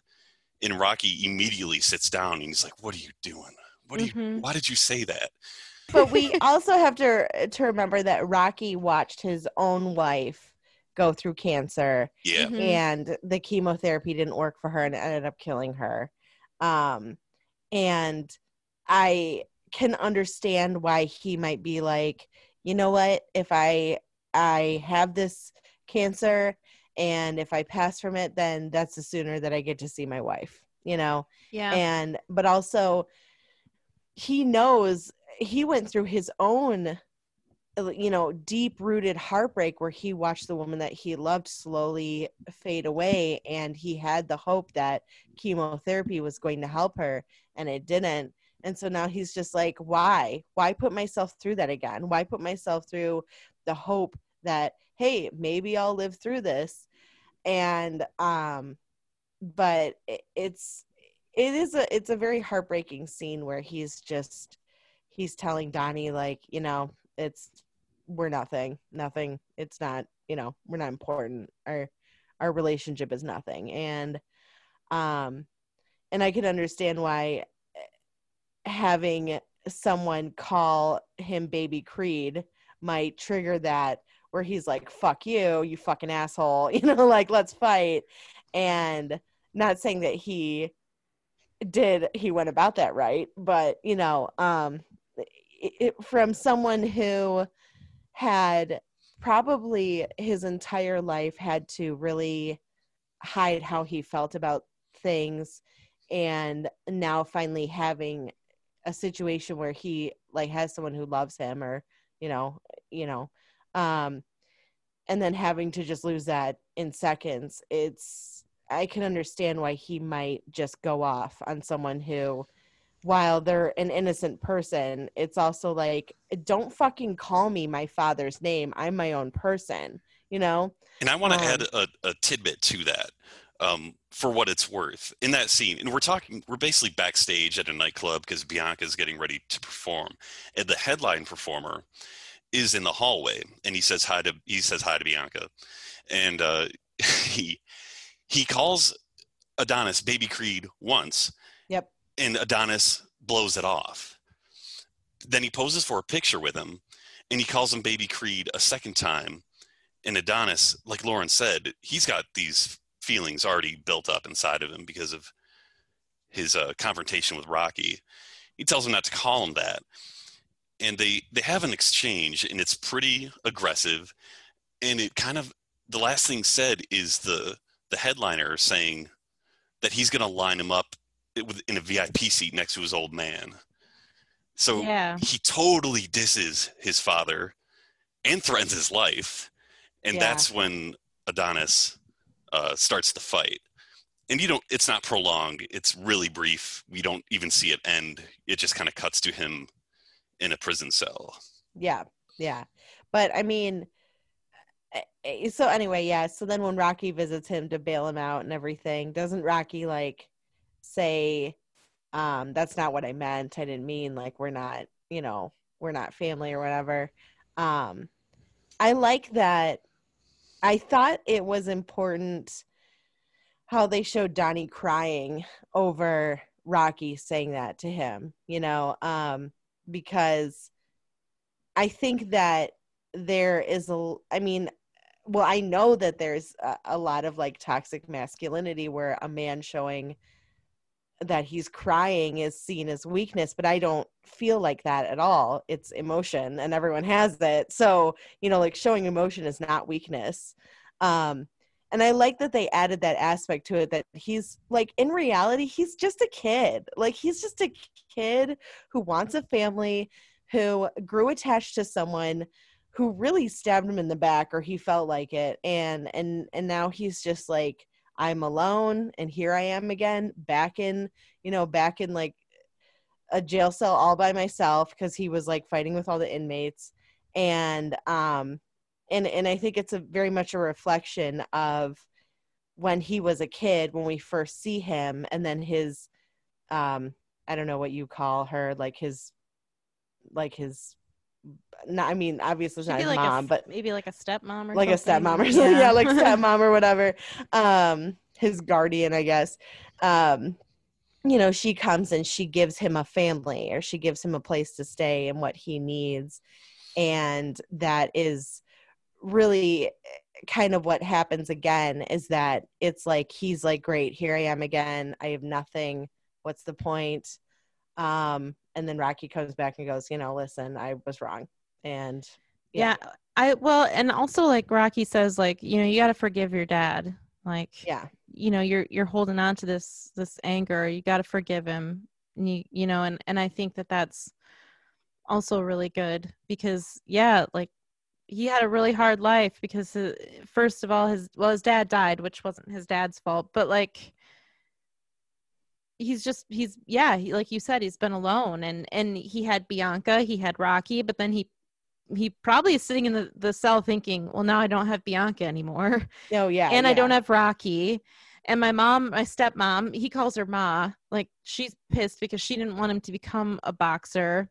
Right. And so he's, like, it's like he was on top of the world, and now he's in that jail cell, has nothing. Yeah. And he's back where he started, essentially. Mm-hmm. Yeah. And just, if it wasn't clear, Bianca is super upset with him because he basically showed up and ruined her show. Yeah, and it was like a big show. She said earlier in the movie that like the Roots and John Legend and some other acts got their start in this venue. So it was like a big deal that she was going to be able to open for a show there. Yeah, I mean, totally understandable, really. Like, yeah, I totally understand why she would feel the way that she did. I would also be very pissed off if I were like her reaction. Like, he comes to her apartment the next day when he gets out of jail, and I like her reaction. Like, you can tell she still cares about him, but she's pissed. And he's, he explains, like, Rocky is sick. I got the information right before I came to your show. And she hears him out. But then she says, like, send him my love. And she closes the door on him. And then she takes her hearing aids out. Yeah. and he's like, don't back out on me, everyone's backing out on me, and I mean, he almost, I would say he kind of deserves it. Like, yeah. I mean, it sucks. He's had a really rough life, but what he did at the show, I think her reaction was normal. Like, I'm glad that she didn't just like take him back immediately, but you could tell that she still cared, but she was pissed at him. So they had to have some time, Yeah. Yeah. No, I agree. I think if she had just been like, okay, I forgive you, it would have been like, really? Because I wouldn't have been that forgiving. I would have been like, no, like think about what you did and how that affects me. Like, you came into my world, fucked things up, and now you're asking me for my forgiveness. No, I don't forgive you. Like, you fucked up really bad, and that reflects badly on me because that looks like the type of people that I'm spending time with. And I think that how she reacted was, I totally empathize with her. I think that I would probably behave the same way. Yeah. And so then this leads into a scene that I'm itching to ask you about. Okay. Like, so he goes on this little montage and he like is like finding himself again, and he's running through the streets, and there's a weird scene where like people with dirt bikes are riding with him. Yeah. What did you think of that? Your thoughts? I kind of liked it, actually. I thought it was kind of fun. I thought it was a little I thought it was a little weird, but I was like, what are you, what? I hate that scene, and I said earlier, Lauren's gonna like it. I knew you would like it. I thought it was kind of fun. I was like, I mean, it was weird, but I didn't hate it. No, I definitely, I wouldn't, like, if they left it out, I wouldn't miss it, but I didn't hate it. If the director came to me and said, I need you to make a re-edit of Creed, the only thing I would do would be to cut out the scene where he's jogging with the dirt bikes. I can imagine going through the deleted scenes on this disc and seeing the dirt bike. They run a fucking circle around him like a choreographed dance number. and I can imagine seeing that as a deleted scene, and I would think, thank Christ they didn't include this. Oh, no. Oh my God. But they did, so and it doesn't make sense to me. It's because when we're introduced to this neighborhood, because the scene takes place in a different part of Philly. We mentioned it earlier that Rocky takes him to this other gym, and it's kind of like a dingier place. Rocky describes it as a rough neighborhood. We get a glimpse of the locals who ride around on these dirt bikes, and it's just what they do in this neighborhood. And you're given the impression that these are the local toughs. You know what I mean? Until they do ring around the Rosie with their fucking dirt bikes. So I'm with Samantha on this one. I would omit it. No, I do agree with you. But I'll let it slide on the strength of the movie. Yeah. It's so funny because Sam, you and I are all like when we watch Philadelphia, there's like that scene. Oh my gosh, that's exactly what I thought of when I was watching that scene this most recent time. I was like, this is going to be Philadelphia all over again. I know it is.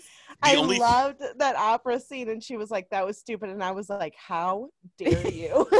The only thing missing from that scene is Tom Hanks like doing an interpretive dance along with it.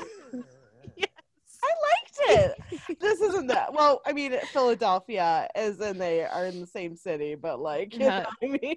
Apparently weird things just happen in that city.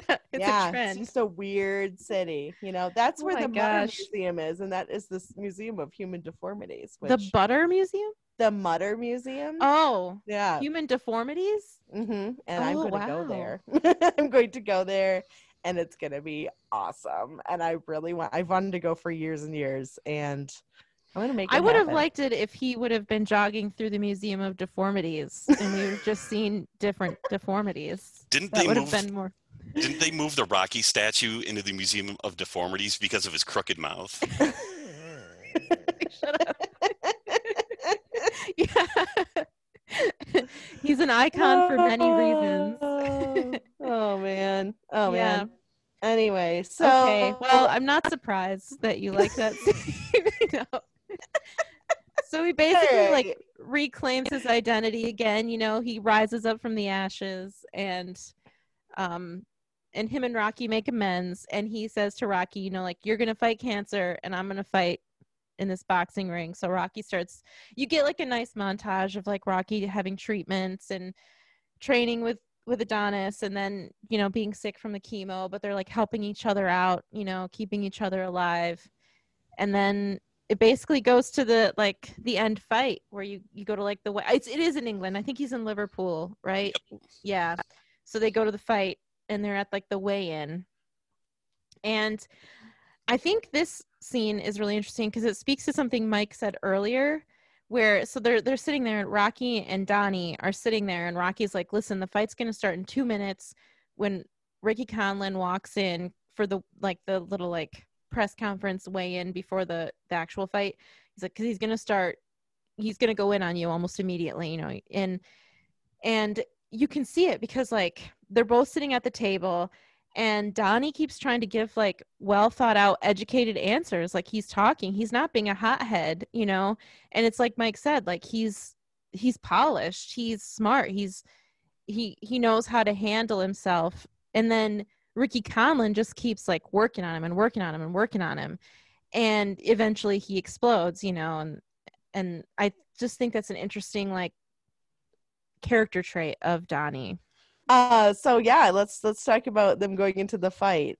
Well, what about the hotel the night before? Yes. Yeah. Yeah, that's right. When Rocky comes to his room and he keeps looking at the door, I thought that was really cute. He's like, why are you looking at the door, dude? Why you keep looking at the door? And Rocky's like, I'm not. I've never looked at the door at any point in time. And he like does it like as he's saying that, and I like that he flew in Bianca into the fight. That was nice that they did that. Yeah, I like that Rocky apparently patched things up for them. Like it's obvious that he went and talked to Bianca and put on the charm and got her to fly, you know, across the ocean.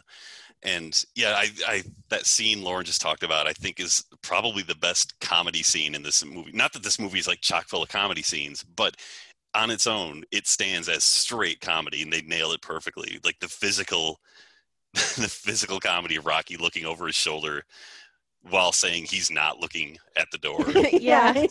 I'm sure it sounds hilarious the way we're describing it, but it works. It's very subtle. It's very subtle comedy. Like it's not over the top. It's just like, okay, that was funny. I mean, you're probably not going to laugh out loud, but you're going to enjoy it. Yeah, for sure. And when he answers the door and it's Bianca, and Rocky says something that suggests, oh, like, what are you doing here? And Adonis says, you two are killing me, because he knows he's been had, and it's a fun moment. Yeah, it's good. I like it also, like they do a little throwback at that moment, because earlier in the movie Rocky said something about like, you know, women, they make your legs weak. And then Rocky is sort of like giving them like fatherly advice. I think he's saying like, don't stay up all night. He says something like, your leg's weak. And they're like, yeah, we know it makes your legs weak. You know, like he's being like a father to them. He's leaving them alone in the hotel room with the warning, like he's got to fight tomorrow, you know, like. Yeah. Yeah, that's a callback to the originals, because Rocky's manager, Mickey, would tell him, women make your legs weak. Oh, yeah. And he was like, Mickey was anti-Adrian, you know, for just professionally, you know. Right. Yeah. And that they're just calling out to that, like, yeah, just don't get too entangled tonight, because you're going to need those. It'll take your edge off tomorrow at the fight. Mm-hmm. Right. That's good. That's a good Mickey impression as well. I liked it. So I have to tell you guys that after I was watching this, I was thinking about that show Speechless. I know I've told you, Sam, about it, but there is a scene where one of the kids is trying to get like a permit to like build a playscape, and he asks his sister, he's like, okay, I need you to sing the Rocky theme, but she doesn't know. So she's like, dun, dun, dun, dun, dun, dun, dun. And she's like, Ray thinks he's Rocky. And like, walking around my apartment singing like Ray thinks he's Rocky. I don't know the theme for Rocky. The music that you bring up a good point. The music in this, the theme in Creed is so good, and I think they did a really good job not relying on the Rocky theme in this movie. He has his own theme, and it's really good, really epic. I wanted to talk about that. I paid a lot of attention to the music in this movie, starting this morning in particular. I was looking back on it before we recorded, and there's a score and there's a soundtrack. So for one thing, the soundtrack is cool because we talk about how many like people of color were introduced to in this movie, and it's really cool. It's super diverse, as is the soundtrack. There's a lot of like contemporary hip hop music in this, and it feels it matches what we're seeing on the screen, and it's pretty eclectic and it sounds great. The score is also awesome, and it's written by a composer named Ludwig Göransson, and he's Swedish. And I had no idea until this morning, but he wrote the music for Creed and Creed 2. Also Black Panther. Really? The TV series Community and New Girl, and I love Community. The Mandalorian. Oh wow, The Mandalorian has cool music too. Yeah, wow. So this guy is all over the place. And two things really stood out to me. One is like what Samantha just mentioned, the Creed, what I would call like the Adonis theme, which sounds something like this.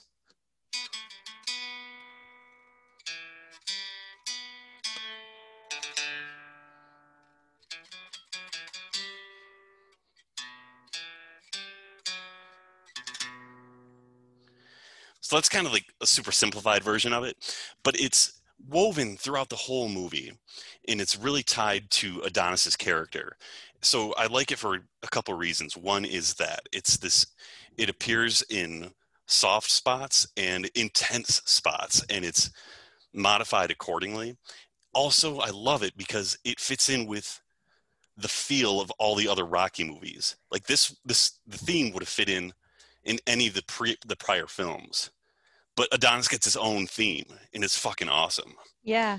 And the other thing, Samantha mentioned that they didn't rely too heavily, and I agree. But the one moment they totally relied on the Rocky theme was in the last round of the fight against the world champ. Okay, I noticed that too. I was wondering, I was like, that sounds like the Rocky theme. But I was pretty sure, but I wasn't like totally sure. You know what I mean? Yeah. Oh, yeah. The thing I just played is new for this film.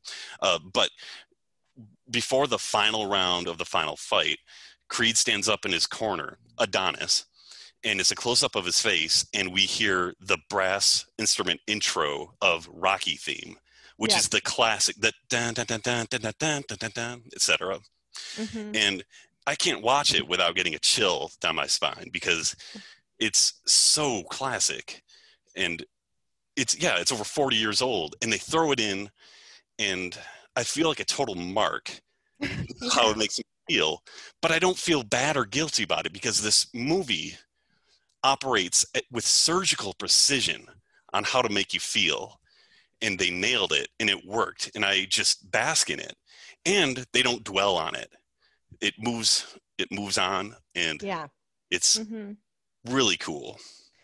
Yeah, I think it's a testament to like how much more powerful something can be made through music, and how music can contain so much memory and so much emotion, and when used properly in a film, it's magical. And I agree with you.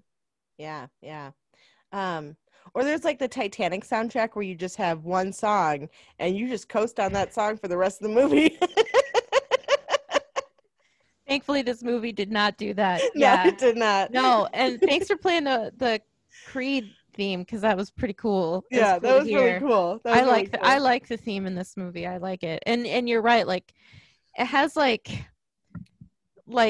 different feelings to it. Like there, like you said, like it can get the same melody can get more tense or like less tense, and it's pretty cool how versatile it is. So This movie is it operates very well on many different levels, you know. So let's talk about that final fight, guys. Yeah. So All right. his ma gives him, she sends him a gift of like shorts that look just like Apollo's, except for they say Johnson on one side and Creed on the other. Yep.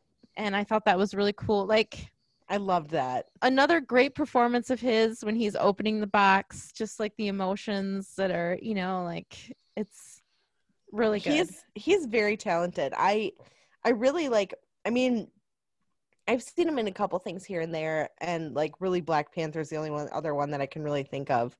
But he was good in Black Panther. He was very creepy in that. But he's just so good at this like subtle flicker of emotion that crosses his face. And I noticed that too, where he like opened up the thing and it kind of like it almost looked like he was kind of like upset for a second, but then he was like, no. But then when Rocky was like, well, go see if they fit you, it was kind of like he was like, okay, this is good, you know.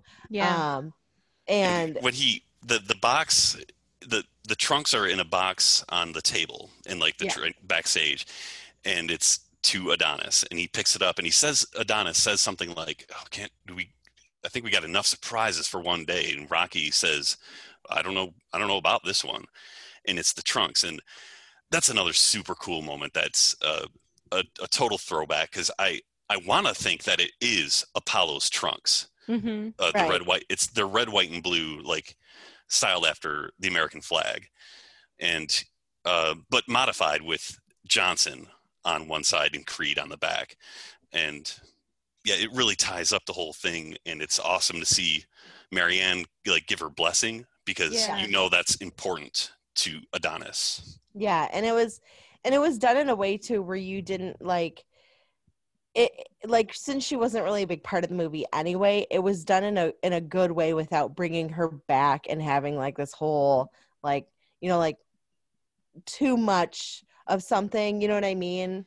It's the same as like the quick facts of the boxers on screen. Like, we don't have to watch her dialogue with him and like a hugging scene or anything, Right. And also, we learned early in the movie that when Adonis was kind of proving to Rocky that he was Apollo's son, he said, "Oh, that's right. You haven't talked to Marianne since Apollo's funeral." And so we know Rocky's not perfect. He's close to it, but he's not perfect. And he feels bad about what happened with Apollo, and he's lost touch with her. So he's not going to like magically make her appear like he did with Bianca. Right. So they left it alone, as it should have been. Yeah, that's a really good point. I think that was good. I think that sometimes when you have like these moments where these people are like, oh, like I'm so blah, blah, blah, whatever. I think it can be a little too much, and it can sometimes give like a little bit of a bad flavor to the film, because you're like, all right, we get it. Like, they are back together and everything's fucking happy. But this was it was just so subtle, and it was perfect, and it was well done. And you see her like watching the fight, and that's it. And she's never a big part of the film, and that's okay, because it's not about her, it's about him. And I enjoyed that. I thought that was well done. And before we talk about the fight itself, if we're going to do that, I wanted to mention one other thing that I liked, and it has to do with Ricky Conlan, who is the heavyweight world champion that Adonis is fighting. The movie has a lot going on thematically. It's mostly about relationships or lack thereof, and finding one's identity. Like, those are what I think are the big takeaways of the movie. It happens to be a boxing film. I like that they didn't vilify the champion, Adonis's opponent. Right. They did kind of make him out to be an asshole. So he is somebody you don't mind seeing get his ass kicked. But they didn't make it out to be this a blood feud between the two. He was just an opponent in his way. And a theme throughout the movie is Rocky telling Adonis, your biggest opponent is the guy in the mirror. Yeah. So it was more about Adonis getting over himself than Ricky Conlon. Yeah, And that's a really good way of putting it. so he's there, and he's kind of just doing what a fighter would do before a fight, and that's psych out your opponent and try to get a mental edge on him, especially somebody who's inexperienced. Mm-hmm. And I liked how they handled it, especially since that guy is not even an actor. He's a boxer proper. Oh, really? Oh, is he really? I didn't know that. I didn't know that either. So they probably had a limitation of how much they could do with him if they even wanted to go further. But I thought they nailed it really well as just somebody who you don't want to see die, but it's fine. He's a good guy to beat up.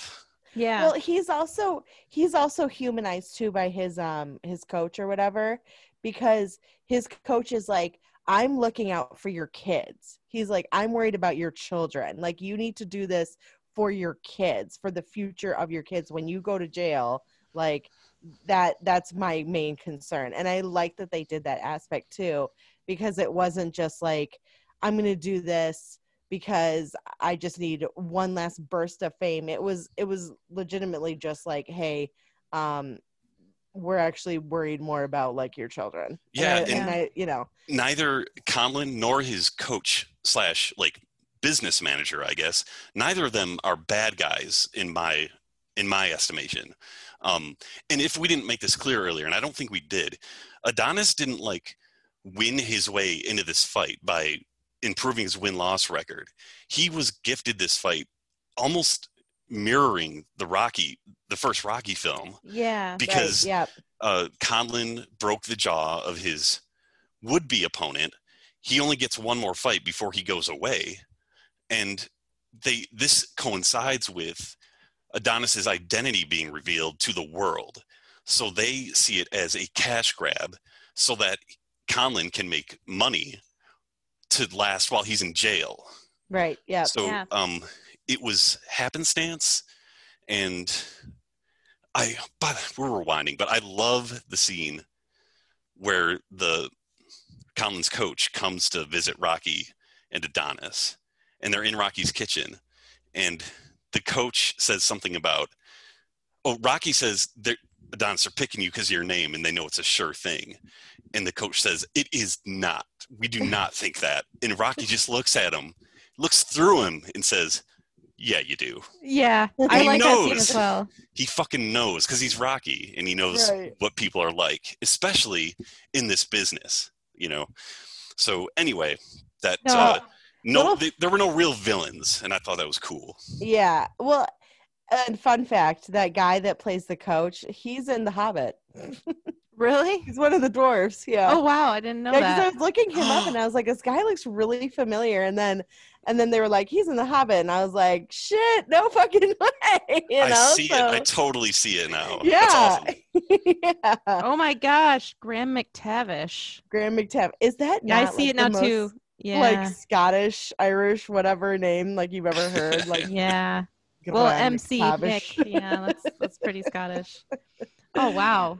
Yeah. Yeah. No, I'm glad you brought that scene up because I like that scene as well because yeah, like Adonis is basically in the world of boxing, he's still a nobody.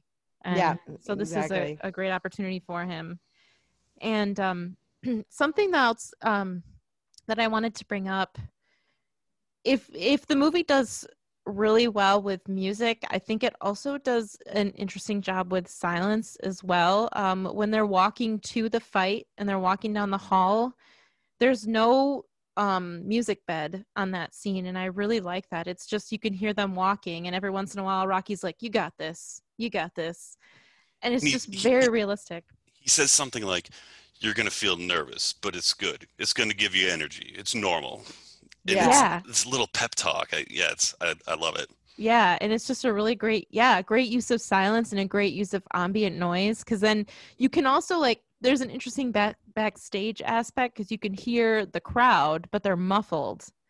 Yeah. And so you know that this is the last silence before he goes out into what could be a bloodbath for him or a victory. You know, this is the final moments before whatever's going to happen is going to happen. Yeah, I love any movie that captures that backstage feel, and it happens a lot if you watch movies about musicians or bands, because there's nothing like that feeling of about to go on, and the sound design goes a long way in conveying that feeling. Yes, I agree. It's powerful, very powerful. It's good. It's very good. Yeah. So what did you guys think of the fight? Like, what'd you think of it? I thought it was really good. I think personally, me, like action scenes and fighting scenes in movies a lot of times can lose my interest, and we've talked about this before on this episode. Mike talked about how they're filmed differently. The boxing scenes are filmed differently, and I think just was so invested in the character that I cared about the boxing scene, and I think it was shot in a way where Mike actually said this about Jurassic Park recently when we watched it together, and I think it's a really great thing to look for in movies that I've never been able to put into words before. I just recently watched that too. But how can you not? Yeah, I know, right? But the scene where the T-Rex is attacking, he said it's a really great scene because there's a lot happening, but you never lose focus of what's happening. Like, it's just done really well. And right. I think that the boxing scenes in this movie are similar, where it's not too over the top where I lose interest because I can't tell what's happening. Like, everything is very clear. I know what's happening. I don't know anything about boxing, but I know what's happening, and it's shot very clearly, and it's as unchaotic as you can film chaos, you know? Yeah. It's really good. When you make a boxing movie that with a televised on HBO pay-per-view event, you get a huge benefit in your back pocket, and what that is you get sports commentators to literally call the action. And so it's like watching a super stylized version of a boxing fight, because you'll never see a fucking real boxing match that looks like anything in a Rocky movie or a Creed movie. No. Because it would just be dead bodies everywhere. Oh God. But they get that advantage. And also, I think, if I'm not mistaken, that's yet another new aspect they added to the final fight in the film, is the commentary you get from the HBO like broadcasters. So that helps paint the picture even more than what we get visually. Yeah. I think that's a smart thing. I didn't think about that, but you're right. It's just all those factors work to make it a really, really good end battle fight scene. Boxing match. One other thing I wanted to say about all the fights, they don't drag on too long, like we said. I'm with Samantha, and also Lauren, like she mentioned a 40-minute battle in Man of Steel. I get bored in drawn out CGI action sequences as well. But these fights are pretty brief, but that doesn't mean they didn't pack in a lot of gruesome violence, because oh my God, holy I know. shit. Yeah. This movie is so much violent. Blood all over that mat. I was getting so grossed out by that. I was like, oh my God. They're I was sweeping the blood out.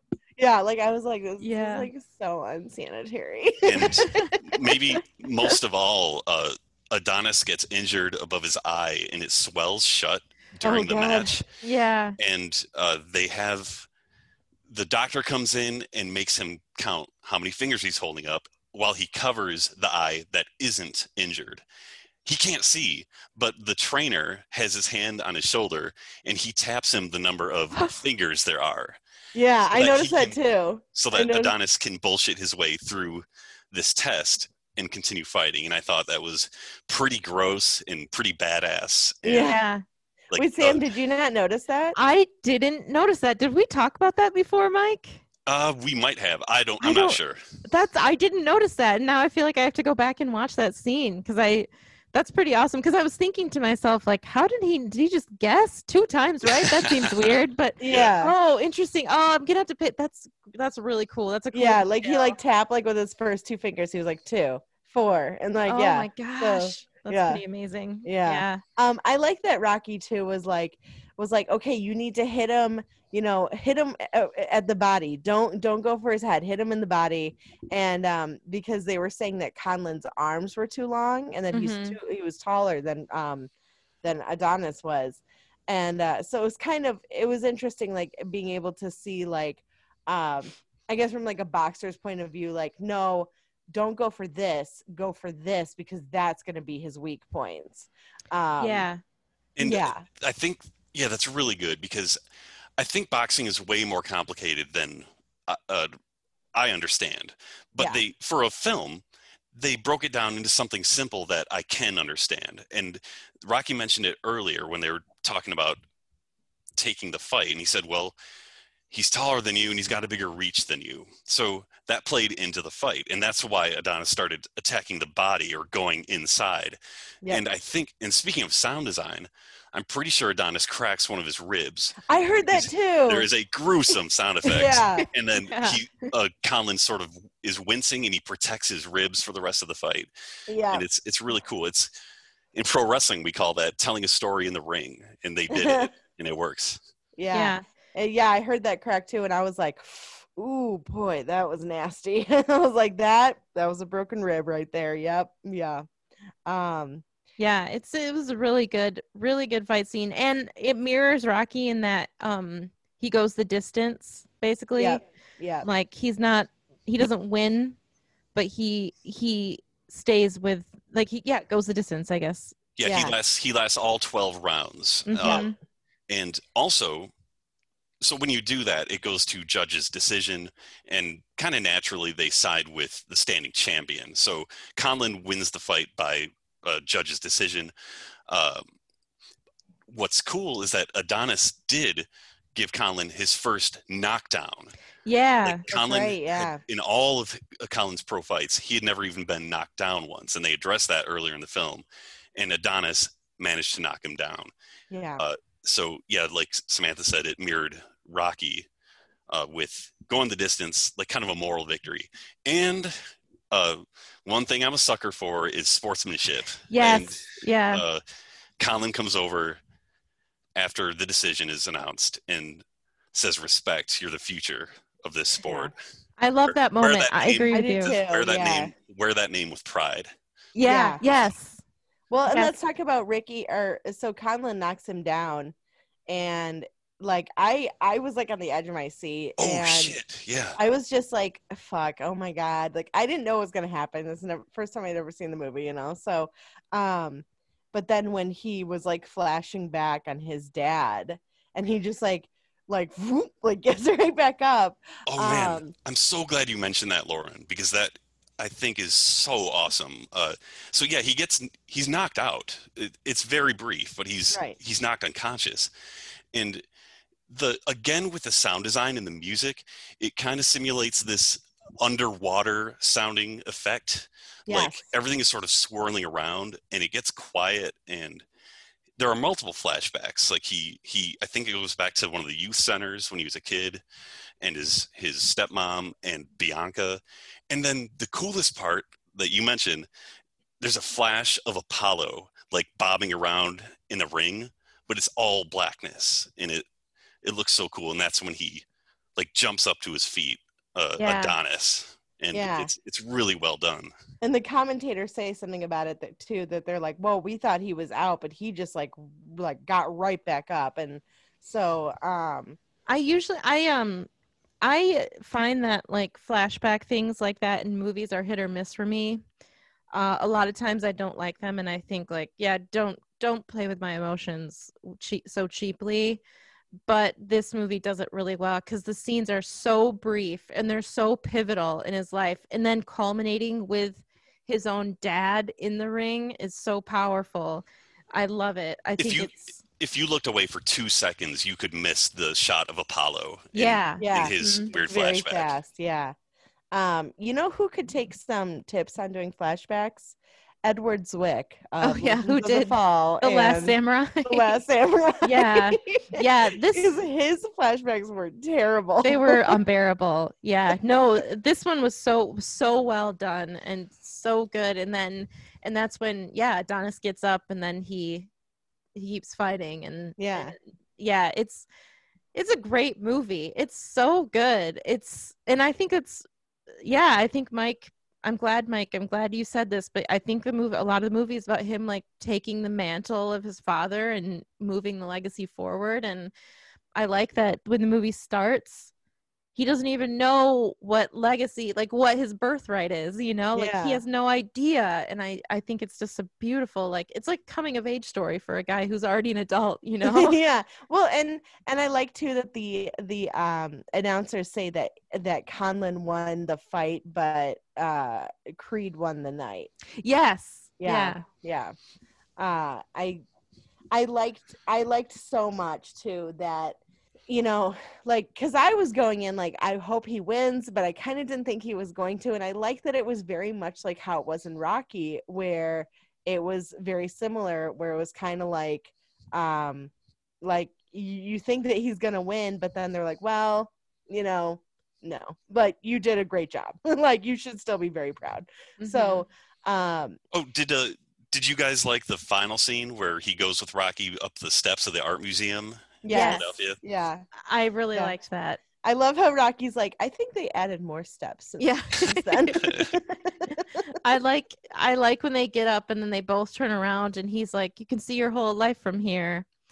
And he's like, how does it look? And he's like, looks good. How's yours look? And he's like, yeah, it looks good. And I just think it's really poignant. Well, they show that Rocky's like improving too, the chemotherapy's helping and working. And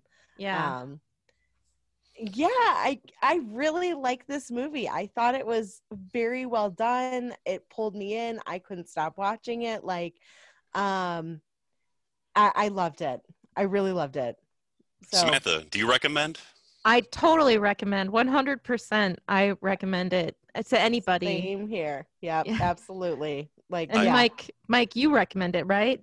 100% recommend. If you have any preconceived notions about what sports movies are, you have to dismiss them at least once for this movie, and you'll be pleasantly surprised. I actually texted a bunch of people after I finished it because I wanted to talk about it, but no one had seen it. Man. I was like, I just finished Creed for the podcast. And they're like, I don't know what that is. And I was like, fuck you. Okay. Next person. I hope you typed. Well, fuck you. Yeah. I told all of them, I was like, fuck you. I have no friends now. So you're my last one, Sam. I bet that happened a lot with this movie. I bet a lot of people are missing out because of that. Yeah. It was, it's and no one had seen it, so I couldn't talk to anyone about it. And I was like sitting there, like, I think it was like around 11 or like 10 or 11 that I finished it. And I was just like, oh my God. I was like, why has no one seen this? And then I went online to a chat room to try and talk to people about it. And oh my gosh, no one had seen it. I know. I was really determined to talk about this. Jeez. And it was really weird because that was a Creed fan chat room. And nobody had seen. And they didn't know what the hell you were talking about. Jeez. No. So everyone should watch this movie. Definitely. It. Yeah. You can rent it on Amazon. Yep. Or you can just take the chance and buy it. I don't think you'd regret it. Yeah. I bought it sight unseen. It was on Netflix. Oh, yeah. They took it off, so that was kind of a bummer, but I think Creed 2 is on Hulu, so yeah. But I think it's on Netflix. Oh, okay. But Creed you should watch all the Rocky movies, or what, like Mike said, up to Rocky 4 at least before you watch Creed 2. I mean, I would at least see the first one before you watch Creed, just because you'll kind of be like, oh, I get it. You'll appreciate so many things. Well, and how important it is, and how important Creed is yeah. It was. Yeah, I think it was a great suggestion, and I'm glad that you joined us, Mike. I think that you had a lot of really helpful insights. So thanks for joining us. Well, I'm glad more than anything that you got to see it. And, yes. That's awesome. Thanks for having me. It's been a blast talking about Creed. Yes. Thanks, Mike. Yeah. All right. So you can follow us on Spotify or iTunes. Please give us 5 stars if you listen on iTunes, because we're trying to get out there. And we're on Google Play and SoundCloud and Stitcher. We have Instagram at Watchers of Movies and Facebook at Watchers of Movies. And if you have any suggestions, email us at watchersofmovies@gmail.com. And I always respond. So, And thanks to Mike for our theme music. Yeah, thanks, Mike. Is there anything else you want to add? Well, thanks for having me on again. If anybody wants to see me on Twitter, you can find me at the Mike Show 42. Thank you. Yeah, awesome. So until next time. All right. Goodbye. Bye.